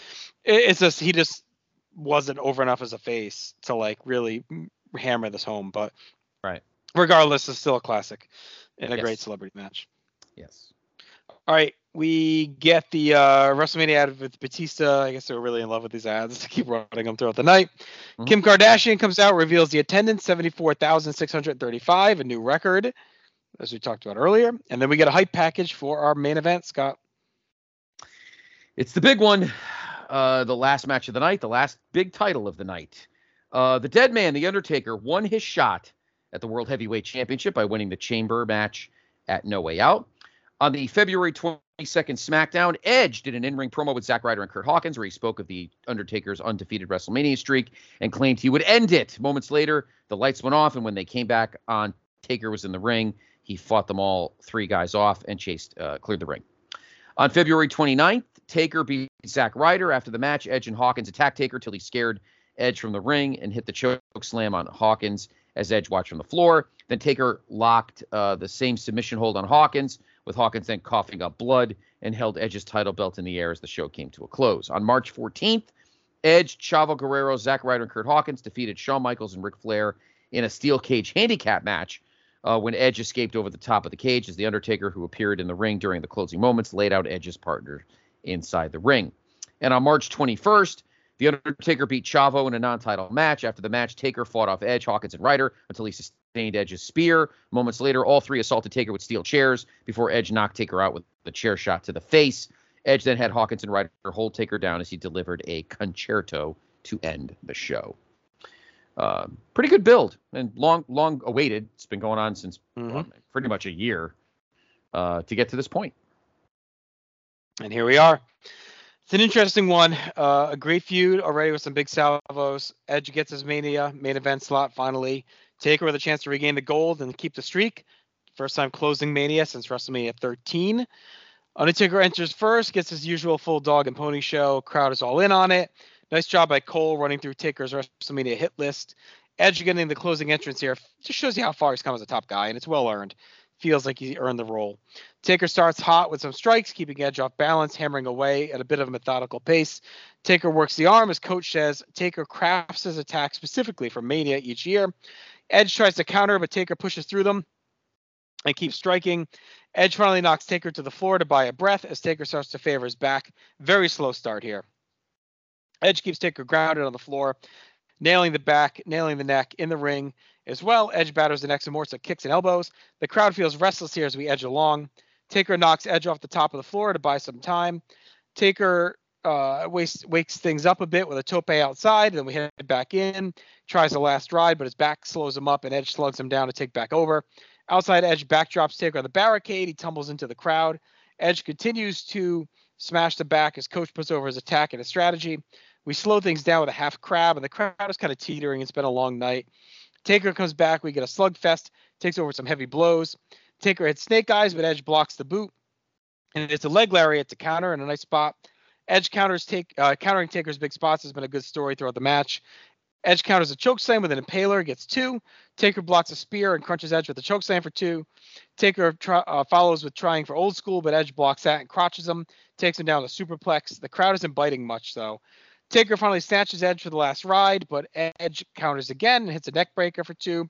Taker fights back and hits the last ride this time, but Edge kicks out again. The counter go-round rolls on as Taker accidentally kicks down the referee, and Edge lays him out. Taker grabs Edge with a choke slam, but Edge kicks him low to break it up as Cole calls him crafty. Edge grabs a camera from a cameraman. That's a callback to Survivor Series. He slides in the ring and hits Taker with it, but the ref is still down. Edge pulls Taker up and sets up a tombstone, but Taker reverses, hits one of his own, but there's still no referee. A second referee sprints down, but Edge kicks out. Finally, Hawkins and Ryder show up, but Taker wipes them out with a big choke slam from the apron to the floor. Edge catches Taker with a spear, but Taker kicks out. Edge tries another one, but Taker counters and locks Edge in Hell's Gate, and Edge eventually taps out, and we are done as Undertaker wins the world title in a very good finish. Kind of a weird main event. It was well structured and escalated. The work on the back was good, but I think the setup would have been better suited elsewhere. Not the end of a long card and night. I think we needed something a bit quicker paced, and the crowd let them know that. We needed something more like Batista Undertaker that we got in 07, where they just went right at it. The story of Edge countering the big spots was good and carried us to the bulk of it, but even then it came into a pattern of counters with Taker just hitting the move a moment later anyway. The crowd was definitely in and out here due to the slower pace, but showed up late when they needed them. It was a rock-solid main event, a cool moment for Taker, but not the classic, we kind of needed to deliver the show. Like, I thought the show was missing that. I didn't quite feel like a Mania closer. Right down to Cole and Coach calling it, too. Like, they didn't feel like a big deal. So I thought to really put the show over the edge, we needed an all-time classic. This falls short to me, Scott. I went 3.5. And looking up and down this card, was this the right choice to close? Again, was it like Batista Umaga, where it was the right choice? The process is good, but the results just were a little bit shaky? Yeah, I mean, I gave it a 3.5. Your match time, 24:03, so the longest match of the night. The problem with Taker is obviously the streak, and this obviously there was no way Edge was winning this match. So again, kind of like Flair Shawn earlier, it's not really the result as it is the performance. And as everyone knows, and I've documented it many times on various shows, I fucking love Taker Batista at 23. I fucking love that match. It's my favorite match on that show. And it's very high on my GWW list too. And this match definitely wasn't it. It's wrestled differently. Edge is not Batista. He can't wrestle like Batista. He's not, 300 pounds brick shithouse. He's, I like Edge's matches. I've always talked about Edge as kind of a hybrid. It didn't feel that way though. Like, I don't know where the flow went. I agree that, and no disrespect to Cole and Coach, but they're not last match guys at that moment anyway. Yeah, I don't know. I don't know what else you could have done. I mean, the only thing I could think of, the only match I could think of that you might put last would be Shawn and Flair and have Flair's moment end the show. That's the only thing I could think of. I'm sure Taker would have been pissed that, another year that he doesn't get the main event slot. So I don't know. But it's been a great feud. It's told a great story between Edge and Taker because it goes all the way back to the previous spring when Taker was champion and then, Edge, cashed the Money in the Bank on him, and it kind of goes all the way back, and then he boned him in November and then took the belt from him in December. And so the story is fine, but this did not deliver like the last match of the night it needed to be. It was fine. It was solid. Edge, they wrestled a better match than I think we expected, but was it a last match of the night main event of Mania feel? Not really. Big moment for Taker. I felt like Taker beating Batista the year before felt bigger, though, than this did. Mm-hmm. I don't know. I'm trying not to disrespect Edge, but I don't know how else to kind of waggle your way around it. But,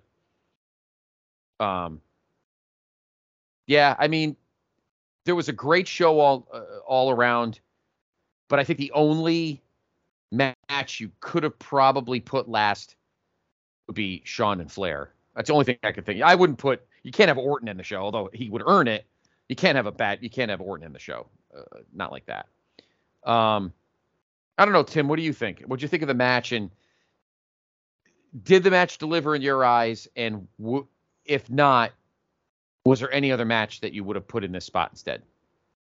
I am a bit higher on this match than you two guys are. I have it at 4 stars.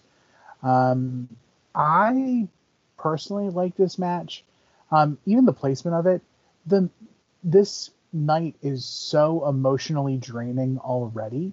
So to expect more strong emotion out of the main event is really tough, considering we've already had the emotion from Shawn and Rick earlier in the night.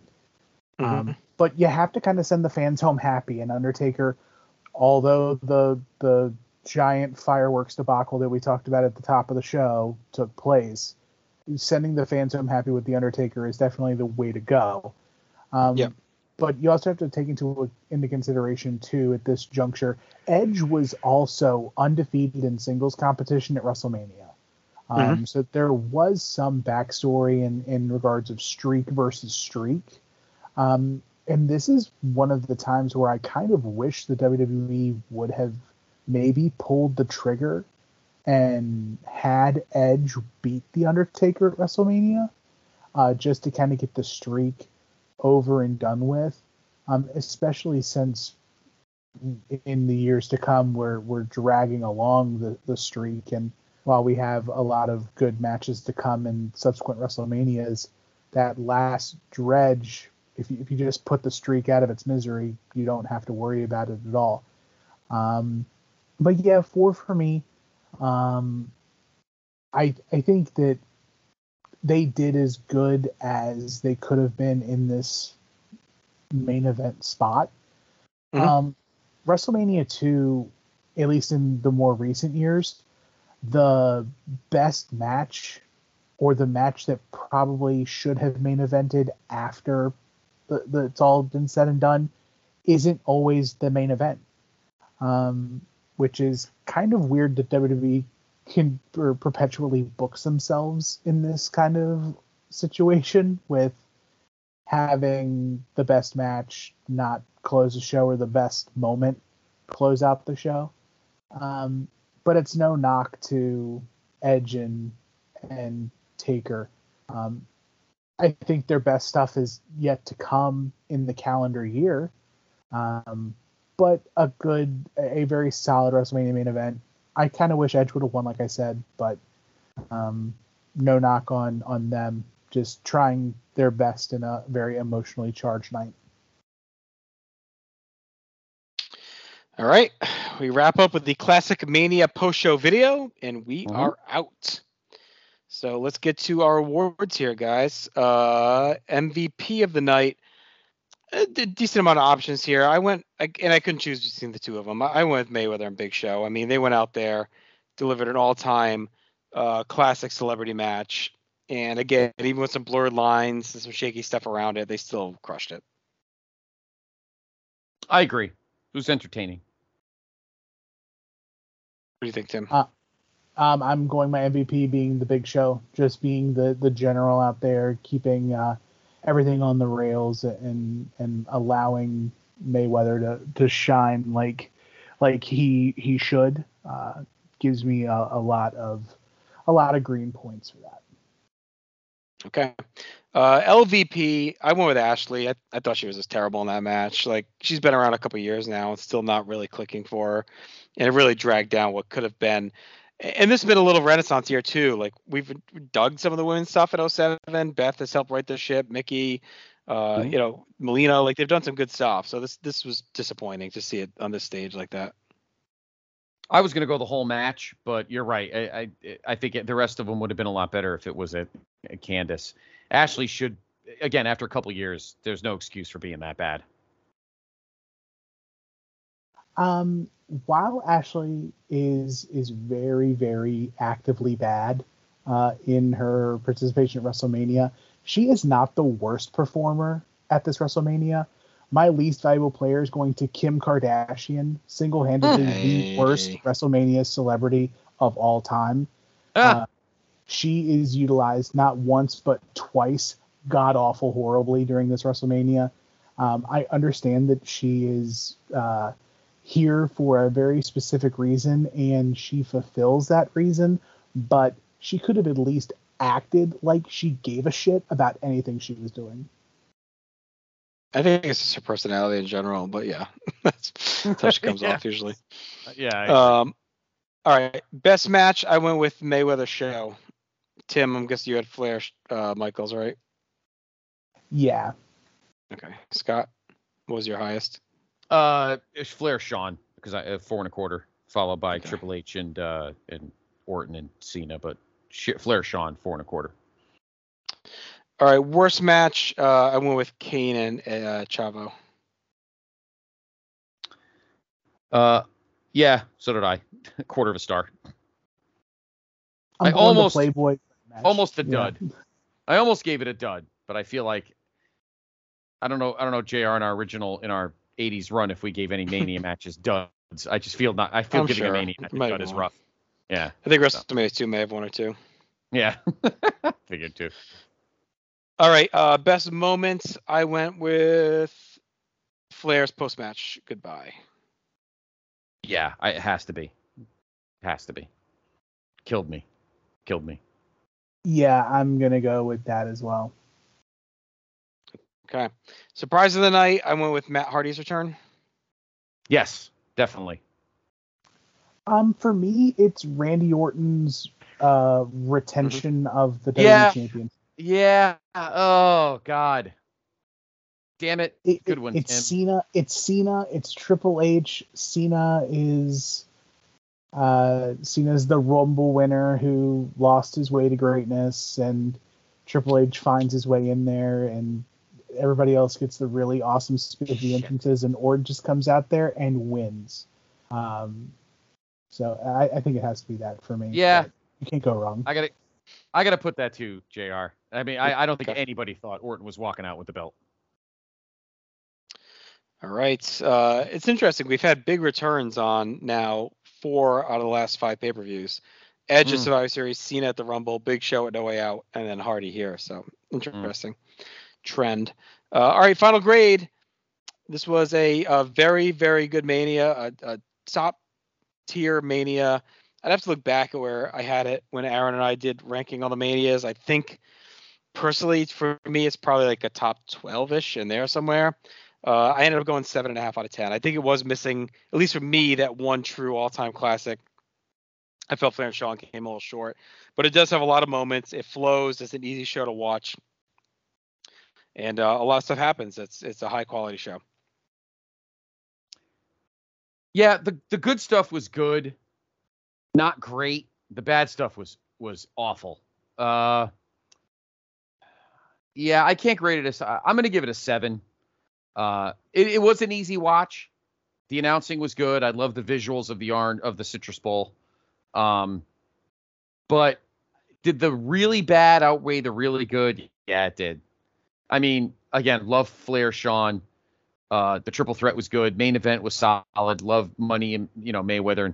But the Kane stuff was just absolutely unwatchable shit. And that Lumberjill match was garbage. And it was bad garbage. Mm-hmm. So I still like it. I agree with you. It's probably in that top 12, but and a 7 is not failing, but I can't go higher than that.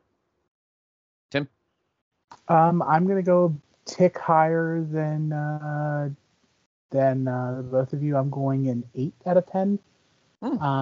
Chock full of WrestleMania moments, with Flair's last match. The memorable John Cena entrance, the Mayweather Big Show match delivering as an all-time celebrity match. The bad on this card is bad, but also doesn't necessarily, if you look at the clock, doesn't overstay its welcome. Now, granted, it feels like an eternity when Umaga and Batista are out there, or the Playboy tag team match, but all in all, I think it's a really solid WrestleMania. The ambiance, the feel of everything, it kind of lifts it up for me. And you have to remember too, like, this event saves the Citrus Bowl from being kind of extinct. It revitalizes it back into this. So with all that, I'm giving it an 8 out of 10. All right, that'll do it for us here tonight. WrestleMania's in the books. We'll start our next, season, Scott, in 4 weeks. We're going to take 4th of July week off, so we'll be back a month from tonight with Backlash 2008. So we'll see all the fallout from this show, and then we'll head into the rest of 08. We'll see what we got cooking as we head toward the end of the year. So for Not the Toolman, Tim Taylor, for Scott, Justin, we are out. Everyone take care. Check out all with the content we have to offer that we talked about earlier. We appreciate all the support as always. Welcome to summer. Have a safe, happy, and healthy holiday weekend upcoming, and we will talk to you in a month. Take care.